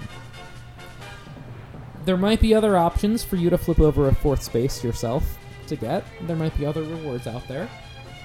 It's unclear. We'll see. We'll see where the Lord takes us. So that's up to you. If you decide you want another lifeline from the lifeline pool, that's great. You'll get a random one. Great. In exchange for 1 to 12 teams that week. 0 to 12 teams. Let's say 0 to 12 teams. That's more fair. Lifeline usually has a positive connotation. They do. It's going to be worth it most of the time to do It'd be it. a real shame if one of us misused it, right? Yeah. Law of averages, huh? Yeah. That always seems to work in our favor. Yeah, I'm not here to crank everyone because everyone gets cranked in the end anyway. Just everyone who deserves it. Well, I'm gonna explain what your lifelines are when you get them. The other person won't know what they are. Oh, You'll nice. know. Oh, good. Oh, Yeah. fuck. Yeah. The other person won't know what they're up against. And there might be lifelines that allow you to steal lifelines from the other person. There might be an old maid lifeline that if you accidentally steal it, you get stuck with all of the other person's content. Is that like Who knows? It could be anything. Like, it could be anything. You never know. I hate this. I have taken inspiration from every board game I've ever played in my life. Now there is one other factor that goes in here, and I like to consider this my tax for setting up this game for you. You volunteered. You demanded to do it. God fucking damn it. Now listen, because I think you'll both understand. You're not getting this a red is- cent out of me. This is very reasonable. This is reasonable for everyone involved. Paid $270 in this podcast. I'm a nice, benevolent person who wants everyone to be happy at the end of the day. And if 2 of 3 people are happy, that rounds up to 1 person. Yeah. Yep. So here's the thing. Every week you're going to have a mission card. You can think of your mission card, which is going to be drawn at random from the mission card deck. If you which could is a see the real look on thing my face that I right have now. made. Now listen. The mission card is basically going to be a secret slime word for your podcast partner. And if you get them to say the word, you get to draw the equivalent of a Risk card. You know how the Risk cards work, right? Have you played Risk? I'll explain it for people that haven't played Risk. This is what I needed to be more self-conscious on the show. Fucking great. So how the Risk cards work is you can trade them in sets of 3 of the same figure or 1 of each of the 3 figures. In Risk, it's infantry, cavalry, artillery. You trade them in sets for reinforcements. Now, the reinforcements in this case are that if you trade in a set of cards, I get to assign that person a movie for you. Uh-oh. I'm not going to be unreasonable. You're not going to get 4-hour movies out of me because I don't watch things from the 50s. Oh, what? But you're... well, whatever. Yeah. So, you trade in the card set, and I'm your reinforcements. Now, these cards aren't going to be infantry, cavalry, artillery like they are in Risk. They're going to be Pokemon, Yu-Gi-Oh, and something else. You can just say Sailor Moon, it's fine. Yeah, okay. You know. Wait, no, that's just actually good then. We'll reconvene. Well, no, you're not going to have to watch those shows because it would be very unfair for me to, oh no. No, you wouldn't want this to be unfair. To watch 6 episodes of Sailor Moon, yeah. So it's fair to everybody. Everyone loves content. I love content. You love content. Definitely don't. And in fact, I will give you guys an opportunity to crank me back in response right now. Because I have a proposition for the season. Oh, my glasses are at the edge of my nose right now. That I haven't talked about either of you with. So, Parker's a Cowboys fan. Chris is a Patriots fan.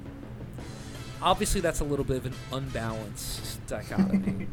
You think? We can't just say, oh, who's going to win more games this season? But my good friends in Las Vegas can set reasonable over-under lines for both of those teams. So, guys, this is what I'm proposing. You each have your team. If your team goes over their projected over-under, you can assign me an entire season of any show you want. When you say goes over their over-under, is that like for the entire season or something? Over-unders are a season line. I can pull them up for you momentarily. An over-under for their like win total or point total? Their win total, okay. yes. Yeah. Now, if you didn't there's say definitely what happens if your team goes under, I get to assign that right back. Whoa, wait, Parker. I don't have to watch it in a week, right? Yeah, that's may not be possible for most of the shows. I need a healthy time You limit. can take your time. It's going to be postseason. You're going to have after the whole football season. You get to catch up on your whole backlog. But I think it's only fair because if the Cowboys win more than, I don't know, the 4.5 games they're projected to win, and the Patriots win more than the, 19 games they're projected to win, I gotta watch 2 seasons of TV for putting this little game together. But if your team's bad, if Dak Prescott breaks his leg week 2, oh, buddy. Now, are we forced to do this? Is this a you have no choice sort of thing, or? Well, what choice would there be? What if I didn't want to do this? You don't have to. Oh. No, it's proposition. Oh, it's I will. I'm no coward. It depends. What You're is just gonna make me watch Pretty Little Liars? Let's fucking do this. Yeah, that's the thing is I don't have a tremendous amount of time. What kind of what is the overrunner for the Patriots wins right now? Let's look that up, buddy. Yeah, we can work within your time frame, my friend. Yeah, no, this isn't like a 1 week thing or you have to be on this. I make you watch so much fucking Doctor Who. You son of a bitch. I'll watch the 1970s version. Here's a season of Sherlock. They're all 19. I forgot to mention during the King Kong movie, the villain's name is Doctor Who, and there's a giant metal King Kong. Should I have mentioned that? Yes. Does it make the movie better? Reasonably so. Doesn't make it worse. It is the best incarnation of Doctor Who. I'll say that. So the over-under for the Patriots? I have it at 12. Let me see if it's anywhere else. That seems fair. At 12 on the dot? You have 6 gimmies already. You're halfway there. All right, I have 11 on another site. Hold on. We'll talk about this. Yeah, okay. Because we'll figure out what overall data set we want to use, and then we go from there. But as long as I can watch it, like, stretch it out, I'm absolutely yeah. Like, it's not. Okay, I am time. all for getting cranked for content. I had to pick the underdog like all last year. Okay, I'm all about these pranks. I assume if Parker's in, I want you guys. I want you guys to root for your teams because I think that's cool. I mean, yeah. And also, I want the opportunity to get cranked. Because that's the whole thing. Yeah, exactly. I wouldn't want you guys to have all the fun watching garbage content. It's gonna be cool when you just send me YouTube clips of Pretty Little Liars as I see Joe Looney starting at 12 games. Tiny Very cool. Joe Tootie. Anyway, Oh, God, is that Connor Williams music? Okay. Is there the only mean green you need to worry about is guarding your quarterback's blind side, and then I just fucking hang myself. You have Braxton Miller and Braxton Berrios? Chris, you should be happy. Call the National Guard. All right, here we go. I have the Odds Shark win totals for 2018. Like the fourth link, it's all on a table. I can show you the table right now if you want. If this is acceptable. This has the New England Patriots at 11 wins. Okay. And the Dallas Cowboys at 8.5 wins. What the fuck? That's not gonna happen. This sucks, but I just immediately went to Simon going, ooh, you mounting. That is in what fucking planet? Whatever. Okay. I mean, I'm not gonna back out. I mean, you do have the Giants and the Redskins in your division. Oh, call in the National Guard. Yeah, this is gonna be. And you might get Nick Foles twice. That could be 6-0, buddy. Yeah.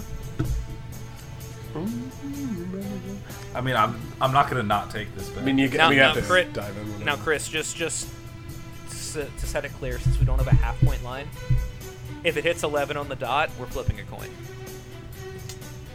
What if we just assigned each other one? If it hits on the dot, yeah, sure. Yeah, I think that's better. Yeah. Everyone gets cranked if they hit 11. Yeah, it's a magic 11. Yeah. All right. And for those of you at home, play along. No, you can't. You're not allowed in. Ruin all of your friendships as well. Yeah, we should do what you can to make your friends hate you. While we were thinking about this, I kept imagining like a floor just covered in game ports connected to each other. So Candyland is somehow connected to Risk somehow, and then there's a table in the middle. You have to climb up the chutes and ladders to get to the Stratego level of this. It really is 8th dimensional chess, you guys. God, it's so fun. It's so funny to me that the Ravens over/under is 8, and the Cowboys are at 8.5, and we should side bet on this, Parker. Oh, 1,000%. Yeah. I'm just saying now, if someone wins like 4 and it's an 80-minute thing, in any movie that's under 2 hours, that's fine by me. Yep. You can round that up to 90, hour 45. That's fine. Well, it doesn't have to. Your pool doesn't have to be used in a week. You can bank if you want. Yeah.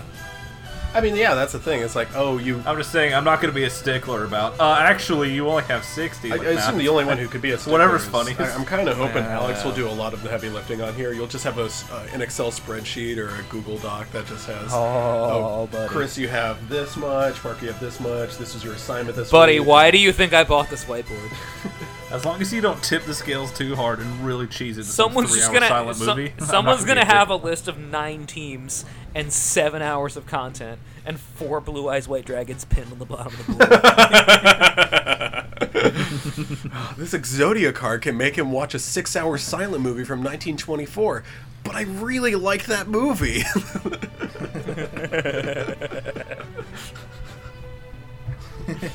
Oh, Parker boy. Well, here's the deal, Chris. You can either assign him that silent movie, or if you play this card, you don't have to watch any movie that rhymes with Schmelrazor. What do you choose?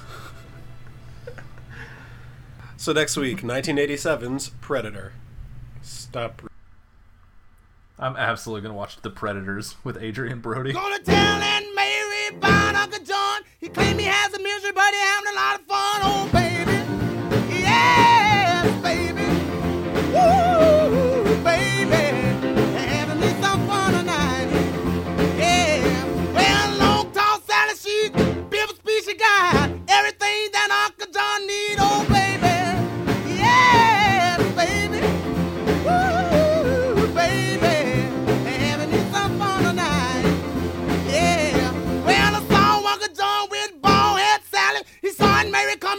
duck back in the alley, oh baby.